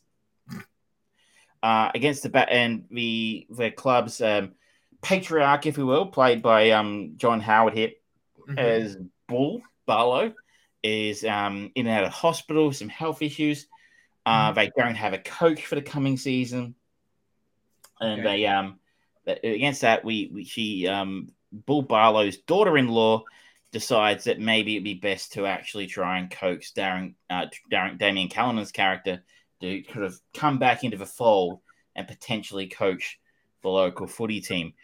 At the same time, her son Neil, played by Rafferty Grierson, which is a really cracking name, by the way. It is a good name. name. What's your name? My name's Rafferty. Yes. Who was in Children of the Corn. They made another one of those. Great. He has as I said, he's Andy's son. His father has passed away, and he's decided to start making a documentary about Troy unwillingly to take part, about him, the fact that he's a hermit who has no friends. And through that, Andy sort of comes in contact with him and decides to try and bring him back in as the coach, which, of course, has to happen. Of course. And his philosophy as a coach is somewhat different. He decides to start bringing in, as a tactic to get enough players, start bringing in some of these refugees who've been resettled in the town to play on the football team, including Saeed, played by Faisal Bazi. I am apologizing to him and anybody who knows how the right way to pronounce that, because I'm certain I didn't get it right. And he is he's actually really, really good in this. He plays a Syrian refugee who learned how to play football by playing the guards on Nauru while he was in immigration detention, and has actually heard of Damien Troy by reading Troy's book, being the only books he had access to in Nauru were AFL biographies. is actually, I think, torture under the Geneva Convention. He's actually a really interesting actor. I thought he was wonderful in this. He's been kicking around. He's done some things. He was in Peter Rabbit a couple of years ago, a bunch of Australian television, and including a film called We're Not Here to Fuck Spiders, which I am genuinely interested in seeing if I can find that now. What a great name for a film. I'm sure that's going to be playing at your local multiplex all the time with a title like that. And as you can sort of imagine, this is not a particularly original story from there. It's basically Major League in Australia with refugees. Okay. It's trying really hard to sort of play into the same sort of space occupied by something like The Castle, which I think I forced you to watch as part of one of our Australian seasons a few years ago. Wonderful. And I fully understand, having lived in Kinglake for all this time, I now understand the joke that is, how's the Serenity? So much Serenity. Yeah. And we've got a series of goofy characters who make up the football team, including Goober, Snapper, Carpet Burn, and Porterhouse and Harpo. Those are perfect Australian translations of a Guy Ritchie movie, gangster movie. It really would be, wouldn't it? Goober and Snapper and Carpet Burn. It's and they're not explaining why these nicknames are in there. It's on Netflix if you're in Australia. It weirdly has an interesting Shakespearean thread running through it. I won't give any more clues, and I actually had to go to my friend who's a Shakespearean actor, Marty, whose performance of Merchant of Venice, I believe, opens in the next couple of weeks in Melbourne. So fingers crossed for that one. I think it starts around about the 9th, if I'm not mistaken. But if you Google, if you're interested, it's in the northern suburbs of Melbourne. Please don't ask me exactly where it is. I'm sorry, Marty. I should know, but I've got my ticket, and I'm hoping that has the address on it. Just a plugger again. If you like your Shakespeare, randomly turn up at any theatre. I've got this ticket. I'm going to see this. Exactly. I just turn up at the movies with a ticket to Merchant of Venice, and I go, "Sir, this is a Wendy's." That sounds like a you problem, not a me problem. Exactly. But yeah, get along if you can. Support local theatre in Melbourne if you can. That sounded interesting. Yeah, it's just saying don't forget to do Armchair Producers. Wow. Good reminder. Pro tip. Nearly missed it. But yes, there is a weird Shakespearean thread running through, which I had to tell Marty about being a Shakespearean actor herself. So there's a weird combination of different stuff going into this. The sort of very Australianisms of there's something like The Castle, the sports story in there, which we've seen done a lot of times in films like Major League. We've got this heavy influence of social conscience issues and particularly pro-refugee sort of messages in there as well. And sort of these odd concepts about art, like one of the players is an artist and a Shakespearean at the same time. A sort of a cross-culture thing happening in there, which is actually happening in Australian football to a degree. So, look, it's a weird little quirky little film, but I actually kind of liked it. It's not a particularly substantial film. This is not going to change your life. It only goes for an hour, 43 minutes. It doesn't overstay its welcome like the Batman's going to.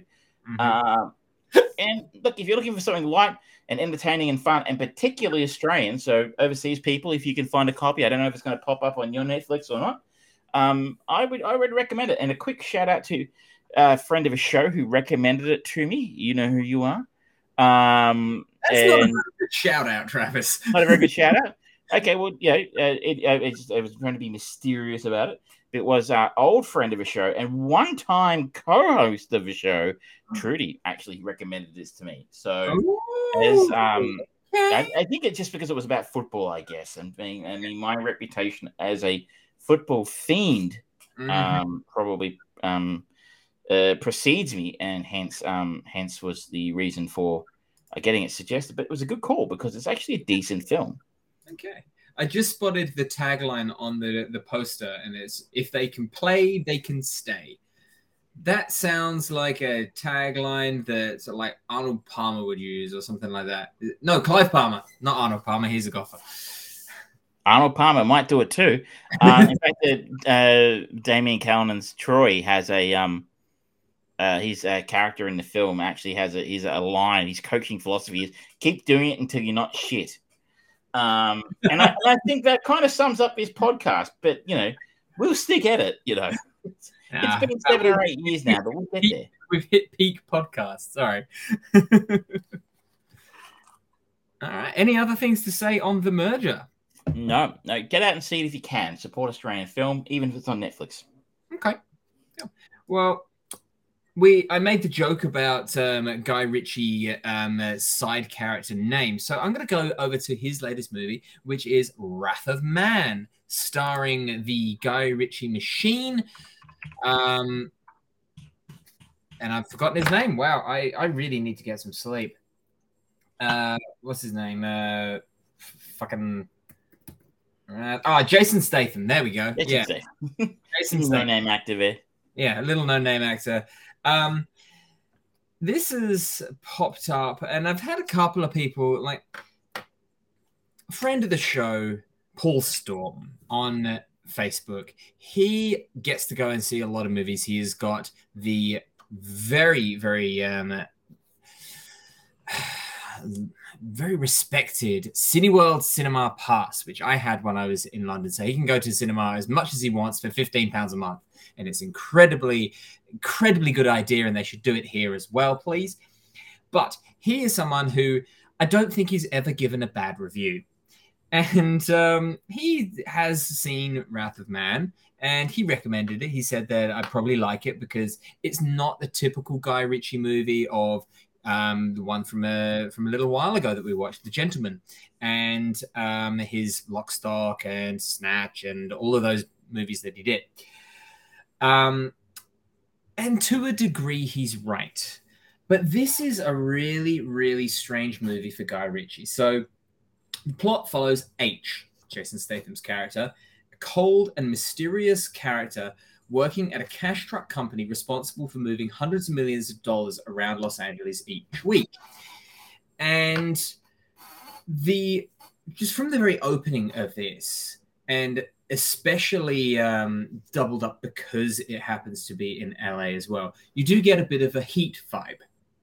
That gritty gangster kind of vibe to it. And the way that it kind of tells its story, it jumps backwards and forwards from kind of now to 3 months ago to 6 weeks from now. And it does that a lot, but it tries to play that cat and mouse kind of game without ever showing you the other party. Because essentially this is Jason Statham doing a whodunit. But we're never fully given everything until right near the end. And a lot of mythos is built up around Jason Statham's character. For example, there's he successfully stops a heist on one of the trains, and it kind of puts everyone on edge, and half the people that work with him kind of consider him this hero because he just got out and shot people easy and just saved everyone, saved the money. Other people start getting a bit suspicious and kind of wonder if he's maybe some kind of psychopath. But as it grows on, there's another heist that he is involved with. And as he comes out of the back, the guys that are there with guns and shit just suddenly, put him on the fucking ground. They suddenly recognize him and just run away. And it's like, that's kind of cool. Are you going to elaborate on that? And to a point they do, but they never actually explain who the fuck he is, because he has a relationship, a working relationship with Andy Garcia, who's in this movie, called Agent King. And basically, Andy Garcia is there just to kind of pseudo-authorize Jason Statham to just kill these people. But it's an interesting cast. You've got Jason Statham, you've got Holt McCallany, who you definitely recognize the face for. He was in Fight Club. And, of course, more recently, Mindhunter. Yes. So he's a good, solid actor, but he's doing a little bit of a weird role here. My boy Josh Hartnett turning up in an unusual role. It's good to see him still in movies, but I was hoping that he would be a bit bigger than a side. He was a big star. Remember, he was a big star once upon a time. Yeah, he was starring like alongside like Harrison Ford and Ben Affleck and stuff in really big films. And then like you mentioned the George Miller Justice League, he was going to be Superman or Batman or something. One of them, I think. It's got Jeffrey Donovan, who I'm a fan of because of Burn Notice. He was great in that. He was in Sicario, Day of the Dead, and The Changeling. Solid performance overall. And then as he's getting older, fuck me, Scott Eastwood is just getting more and more like his fucking dad. Jesus, he just looks just like him. But he is going a bit more of playing the slightly more unhinged kind of characters. And he does a good job overall here, but it ends up being a bit dull overall. It's got Eddie Marsan in there, who anyone who's ever watched anything that's British will instantly know him. He was in Peter Page in The World's End. He was in 21 Grams, The Disappearance of Alex Creed, which is actually a really good movie. He's popped up in a lot of stuff. Those are the main names that you're gonna just suddenly recognize as you watch this movie, if you do. Directed by Guy Ritchie, based on another on the film Le Convoyeur, and Guy Ritchie co-wrote the screenplay with Ivan Atkinson and Mark Davies. I think the script is the problem here, because Guy Ritchie has got a couple of kind of like cinematic things that he likes to do, like the in-your-face moving around, kind of permanently stay focused. He uses that tactic a couple of times. The time jumping and the slowing down and speeding up that he kind of did in the Sherlock Holmes movies that he made, it's all present and correct there. The fact that Jason Statham seems to be becoming like a poor man's Sean Connery of no matter where he is, he'll always have that London accent. I think he's actually supposed to be from London. Like, people refer to him as the Limey and things like that. So it writes in, but at the same time, it's like, okay. But his character seems to have be transcontinental in notoriety. You're not going to go into that? Okay, fine, whatever.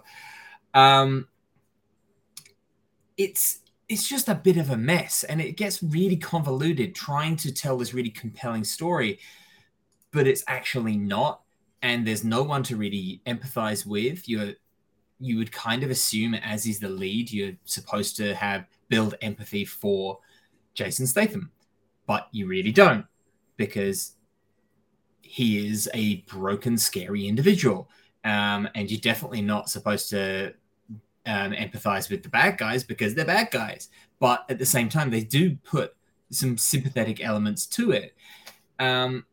But it never goes far enough with any of them, and it spreads itself too thin. So I guess it's a worthwhile streaming one if you can watch it for free. But do you know where we can see it? This was on Prime Video, I think it was. Prime. Yes. Well, if it's on your streaming service, is a good night out with a bit of popcorn, kind of. Yeah, I mean, if you want something just there in the background, you're never too far away from an action scene, which are tolerable. They're not great. It's certainly not of the caliber of, despite how it really pushes to try and evoke imagery akin to something like Heat, it never, ever remotely reaches the heights of that for the action or the storytelling or the performances. But it's engaging enough that you can have it on in the background, your partner's around, and you want to have something just there whilst you have conversation, eat, and enjoy yourselves. It's fine. It's fine. I just think that Guy Ritchie he's going through a hard time. I really think he's finding it hard to find his voice and get money for it. Like, he famously was talking about on the I think it was the Joe Rogan podcast, where he said, if it's not a franchise, no one wants to give you a fucking cent, which tragically is very, very true. I mean, he would actually. I was going to say he's the kind of guy who's got one trick and does it again and again and again, like we're talking about The Rock. But I'll give him kudos. He did direct Aladdin a couple of years ago, and that was all one that made us all go, "Huh?" Disney musical, live action Disney musical, like Guy Ritchie. Exactly. He did it. So chances sometimes. So I would love to see him just be given like an angel investor and just go, okay, you are going to sit down for 6 months and nut out this screenplay. Get who you need to help you, and then we're going to make your vision, because he seems to have lost his way in some way, or lost the bite that he had from his early movies, which really elevated him. That attack attitude has gone, and it's a lot softer and I would argue that he does he's tried other things, but I think he only does do one thing well. And that's sort of quirky action crime comedies. Yeah. If we compare him to other people who, your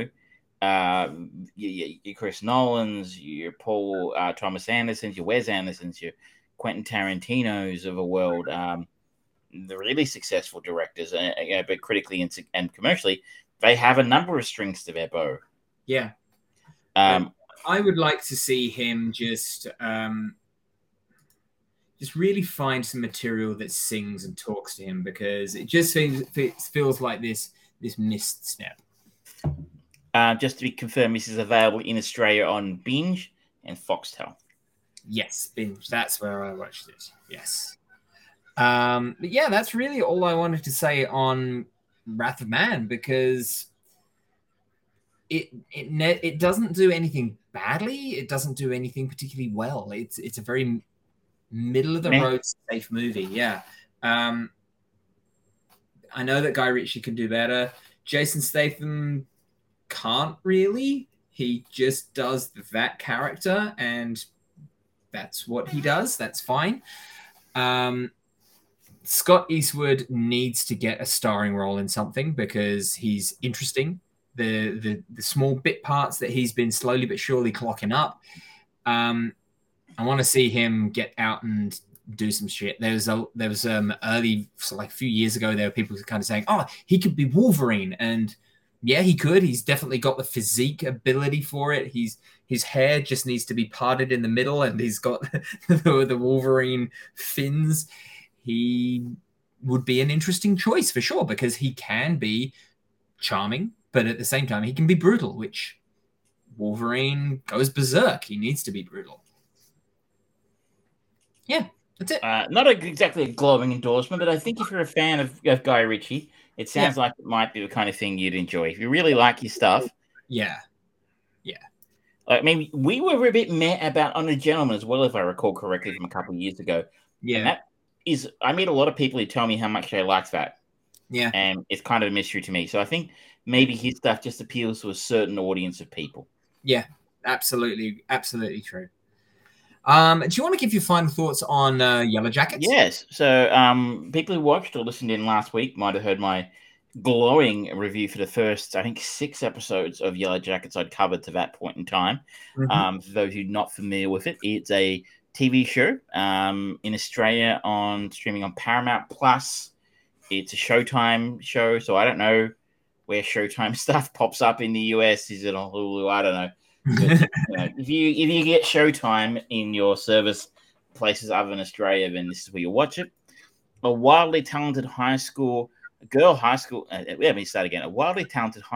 soccer team becomes the unlucky survivors of a plane crash deep in the Canadian wilderness.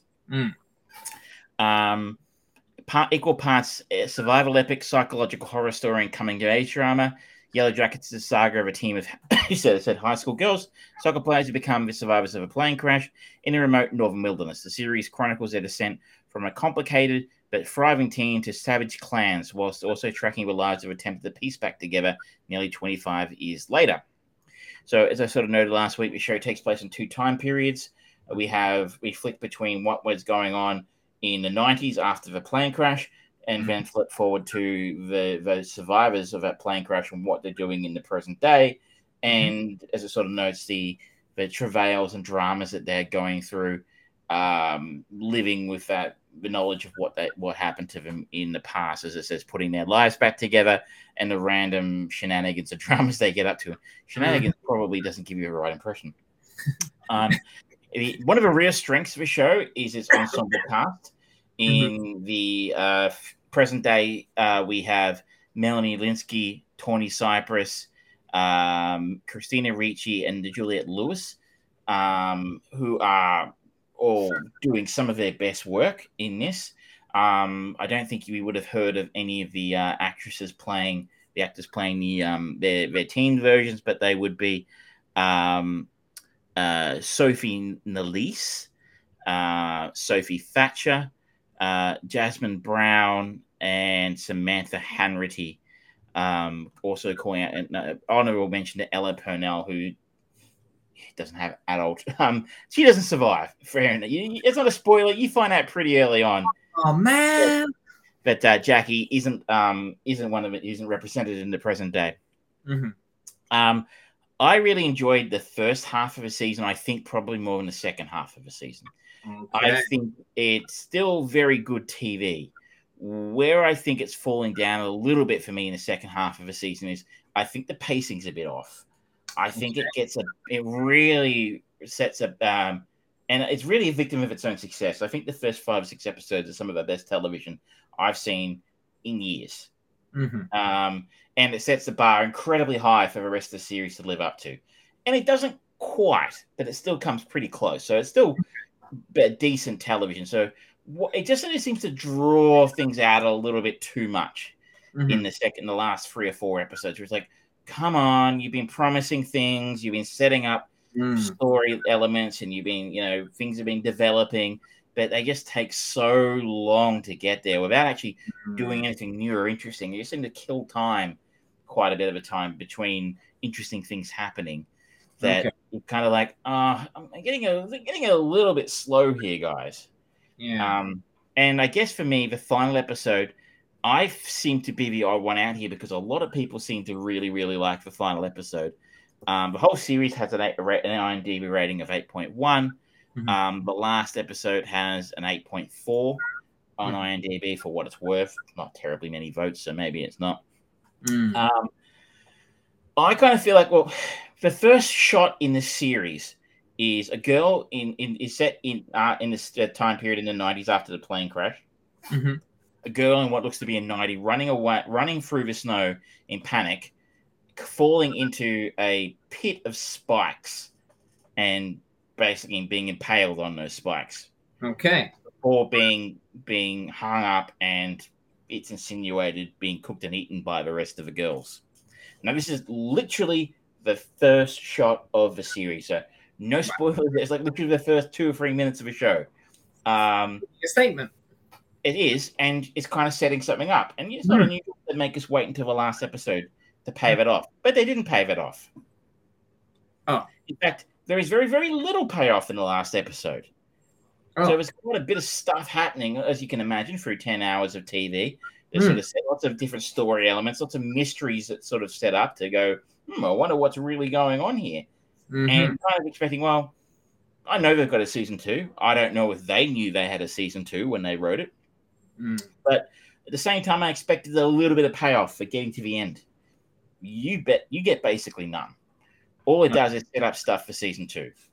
So things happen, and you're kind of like, who are those people? What's going on there? Hey, what's happening? Like, it's like 2 minutes to go. So, okay. And you still haven't told me who the girl was at the start. And again, like, I guess, people are like, oh, well, you've got to set it up for season 2. And I'm like, yeah, that's cool.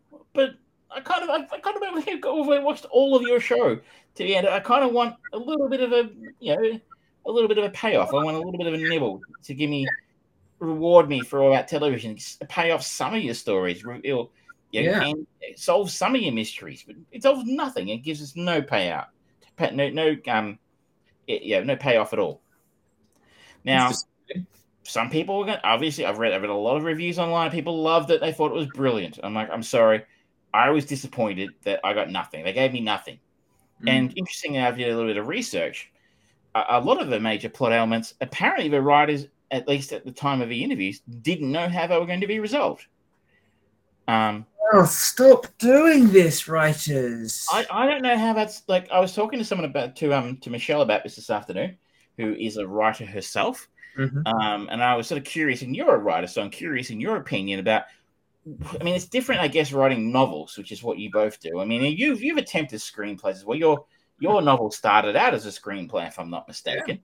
I mean, as someone who has tried to write screenplays a few times, like, do you think you should know what happens in your story when you write it? Like, you know, there's a certain element of fluidity, and like you write a story with a goal in mind. That's the point. Otherwise, the journey ends up becoming confusing and unnecessary because you haven't got anywhere to resolve it anyway. You haven't got that cathartic release. But yeah, it evolves as you like the finale is largely the same for me for all of my books that I've always had in my mind. How I get there has changed as I've learned more about the characters, and I'm sure that when you give your script to artists, directors, and things like that, they're going to say, oh, we need to just change this a little bit and that, and it's going to mutate a little bit the ending, but I can't see how they go into production just going, oh yeah, we haven't worked out where everyone ends up. So there's a particular character who has a condition, shall we say. I don't want to spoil it too much for you because I would like people to watch it. There's some particular element to her character which will have for the fact that they're in the wilderness will have a major bearing on what happens to her and the rest of the girls. And I didn't really fully expect they would pay that off by the end of the series. I mean, that's probably something you could have waited to the next series to get to. Yeah. But this is one of the elements they've kind of said, oh, we don't really know what's going to happen about that yet. We've got about 10 different ideas we're playing around with of what might happen with that particular character and their condition. And you're like, look, I guess, as you sort of said, as you sort of write it, you're sort of saying you evolve, you learn more about them, and you kind of go, you get new ideas about what they might do in a particular situation. But like, I would have thought the major beats should be in place. Yeah, I don't understand from a producer level of it. Just looking at it, it's going, okay, yeah. So pitch me your story. Okay, this is it. So like, all right, cool. You haven't told me the end though. So like, oh yeah, but you can give us money. It's great. We'll work it out by the time we get there. I wouldn't invest in that. I was like, okay, cool.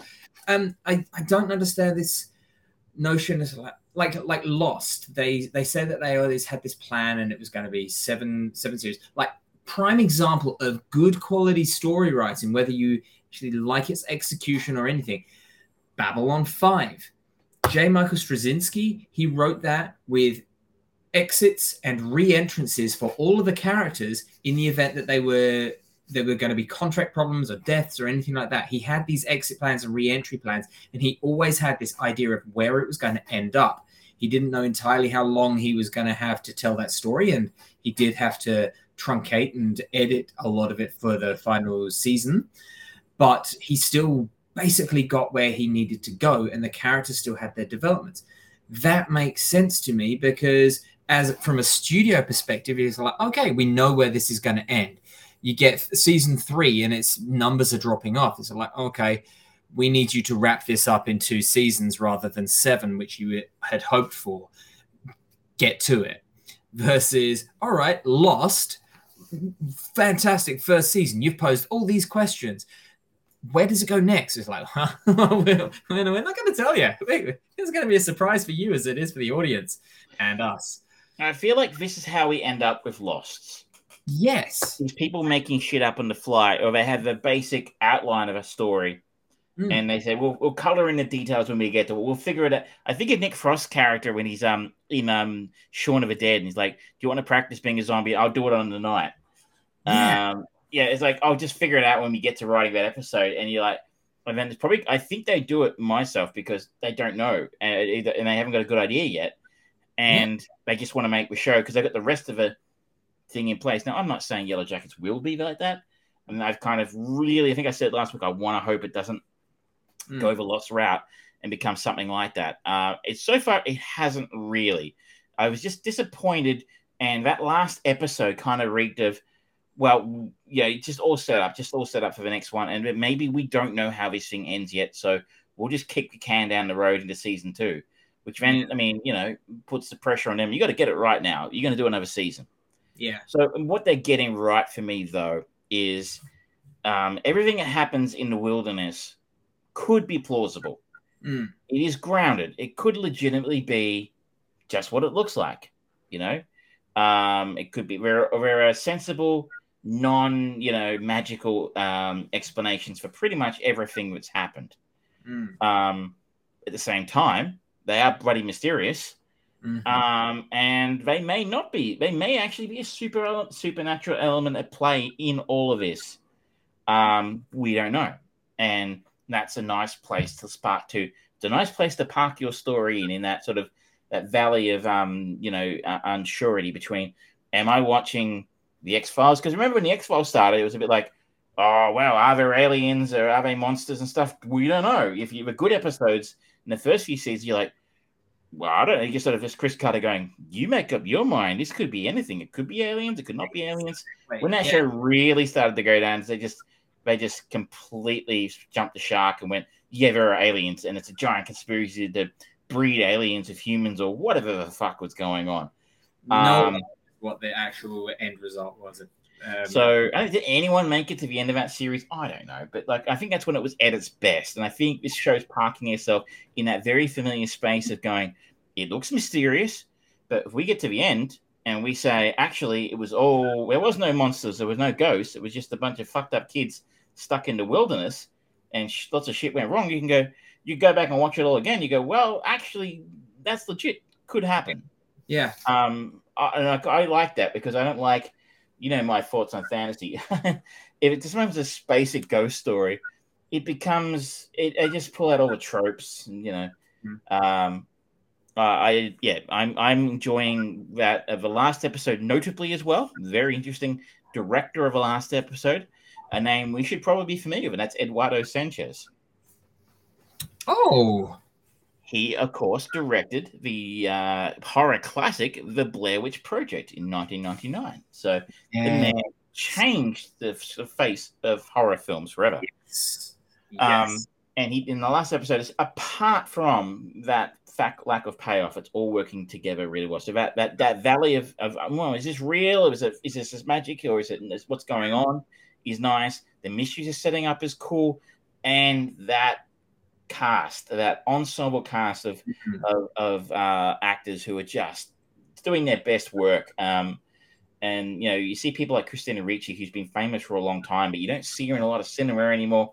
I hope this really kicks her career into another gear because she is playing a character that's a little bit against type for her, and she's wonderful. And I also give out shout out to Juliette Lewis because I'm like, does she ever get sick of playing strung out, burnt out, drug addict characters? That's all she ever seems to play. Maybe in real life, she's just the chillest, nicest person. She's like, you know what? I need somewhere to just feel safe to break bad.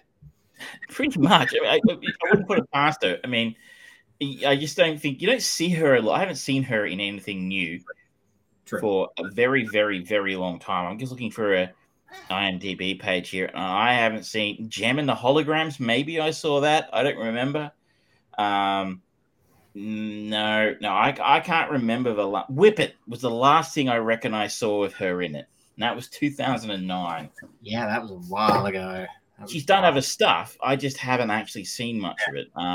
So it's kind of cool to see her popping up in something, even if it's playing a stereotypically Juliette Lewis kind of character. At least she does it really well. Yeah, she sells it well. I would. So, despite my negative comments about that payoff at the end, as I said, I seem to be the odd one out. Most people seem to dig it. So, if you got Paramount Plus, are you the one who has Paramount Plus? Because who else has it? Like, who's paying for this? Then this is, I would put this at the top of my to watch list when the kids have gone to bed. It is available via Amazon Prime, but again, you have to pay for a Paramount Plus membership. In fact, I would probably just say take the 3-week and just binge it, then don't renew it because there's nothing else. Not really, yeah. All right. I'm just going to quickly finish off, if I may, with my very brief thoughts on Monster Hunter. Because why not? Why not? Why the fuck? I tried to watch this last year, and I made it about half an hour in. Yeah, I had to watch it in 3 sittings. I did not like it at any point. It tries to be... there's an element of the storytelling that would have been really cool if they had fully invested in it, where Milla Jovovich's character, Artemis, and her platoon mysteriously get teleported to this unknown desert sea and are immediately accosted by this ridiculously oversized, giant, humongous monster and are basically entirely wiped out except for her. She manages to survive. She comes across the resident of this land, just referred to as Hunter, played by Tony Jaa, who sprung to fame with his Muay Thai skills in Ong Bak a few years ago. But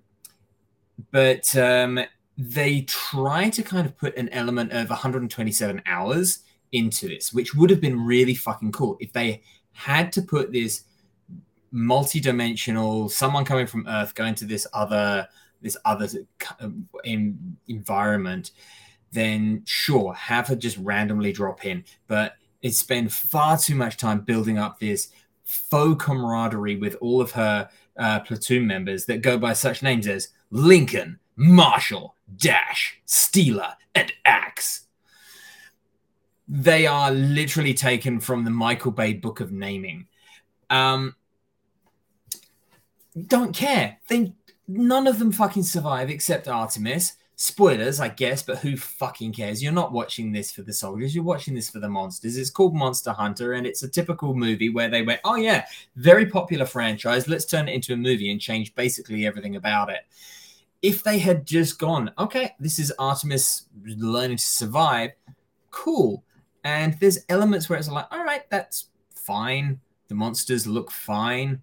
The acting between Milla Jovovich and Tony Jaa is bad. Milla Jovovich has had her moment where she could have been a strong female leading actress with possibility, and she is now very, very happy and taking a paycheck and still fighting, but not. She doesn't sell a punch like she used to, and it just looks a bit tired, which is fair. You know, she's getting older, and why not? But maybe don't sign up to do your husband's movies because he makes schlock. Tony Jaa, not an actor, and instead of letting him do actual fighting, which he is trained at and is good at, it's like, oh no, we're going to give you this oversized bow and arrow because that's what's in the movie. It's like, okay, you're making references here and here to the source material, but you're throwing everything else out, and it ends up looking like a weird Super Mario movie, but somehow more offensive. And Ron Perlman turns up in it as the Admiral, and mysteriously, just because they get to a point where it's like, oh, fuck, we need to explain shit of this world, but everyone speaks a different language than Milla Jovovich doesn't understand. Ah, yes, he found someone who also fell through the portal and studied English. How convenient. Fantastic. Oh, he's gone. All right. And then it's like, yes, we're going to attack this tower. It's like, oh, wow, that suddenly came about. And then it more or less ends after a climactic, boring fight. And yeah, don't watch this. I watched, like I said, half an hour, and I was painfully bored. It was just, you're right. Paul W.S. Anderson is a terrible writer. He is a terrible director. His next film is based on a George R.R. Martin story, of all things, believe it or not. And it's going to have Dave Bautista in it, which is interesting. Dave slumming it. The only decent thing he's ever done, I would say, is probably Event Horizon. Great. I did like the first Resident Evil film, okay, but it probably was just not that great anyway. But I mean, it was okay. Event Horizon, that was good though. But any original Mortal Kombat, but he's terrible. This is a fucking awful movie. Yeah. And he's kind of like, I know I've been on the bandwagon for the last 8 years that video game films will become what comic book films are today. If they're consistently given to him. But I don't understand why they adapt the wrong films, like the wrong games. Like I think I've seen, I've never played Monster Hunter, but I've seen what it's about. It never struck me as a game with a particularly strong storyline that would, stand up to being adapted into a film. It's like when they make Mortal Kombat films, it's a popular game, but it never really screened out for a film. No. But maybe we'll get there. We've got, I think, that Tom Holland one coming out later this year. No, that I can smell the shit on that already, my friend. Uncharted, that's the one, yeah. Yeah, that I can smell a million miles away. And I really don't want to go and watch the movies, but I have to put my money where my mouth is and say that I watch these things so other people don't have to. Or maybe it'll be The Last of Us. I think that film's happening. That's a TV show. TV show now. Okay. Yeah. And that's being given, like, apparently it's got the most expensive per episode budget of TV. So they're putting a lot of effort into this one. One of the big whiffy parts of Uncharted for me is big old Marky Mark. He has his moments. Yeah, but he hasn't had a moment for a while. And he's playing the character of Sully, which he's not Mark Wahlberg. He's just not. It's like going, oh, yeah, you know who would be a fantastic person to portray Gandalf? Justin Bieber. Okay. It's just wrong. Haven't played it, so I did play. Sorry, no, I haven't played Uncharted at all, so I can't comment on that. Maybe it'll be Borderlands. What an odd little cast that is. Cate Blanchett and Jack Black and directed by Eli Roth. Okay. Weird. Super. Maybe that'll be the one. I don't know. It hasn't really happened yet because we have only had those weird kiddie films like Sonic and Pokemon that have Angry Birds that have kind of really made money. But you need a serious moneymaker to kind of hit that. If one of them hits that Marvel money, one of them lands in that space, and maybe we'll start talking about them being the thing. But Monster Hunter is not it. No. And I will spend no more time talking about it. And that is a good place to end. And because we have gone longer again for over 2 hours for a short show. Yes, we know how to talk, and we also don't really know how to stop. But thank you so much, ladies and gentlemen, for joining us this week. Just to sum up the show, we talked about our chain movie of the week, Explorers. The next link in the chain is going to be My Own Private Idaho, picked by the talent himself, Travis Croft. We talked about the latest, the near latest episode of Peacemaker, still in love with that. We had our sponsor of Rollerblade Warriors in Russian. We talked about The Merger, the Aussie movie. We talked about Guy Ritchie's latest Wrath of Man. Travis finished up season 1 of Yellow Jacket, and I just lit a fire under Monster Hunter. And he deserved it. Yes. So we've got My Own Private Idaho next week. We'll probably be talking more Peacemaker. We'll probably talk a little bit of Boba Fett if we both get round to it. I've got a couple of other things that I'm hoping that I'll be able to talk about. The big one for me next week, I will talk about The Legend of Vox Machina. I'm not talking about it now because I don't want to spoil it for anyone. And I want Travis to be able to at least watch one episode. And that comes out this Friday. On Amazon. Amazon, yes. So that is all I have to say on that. Well, and that I should say good night to everyone. Good night and see you next week. Good night.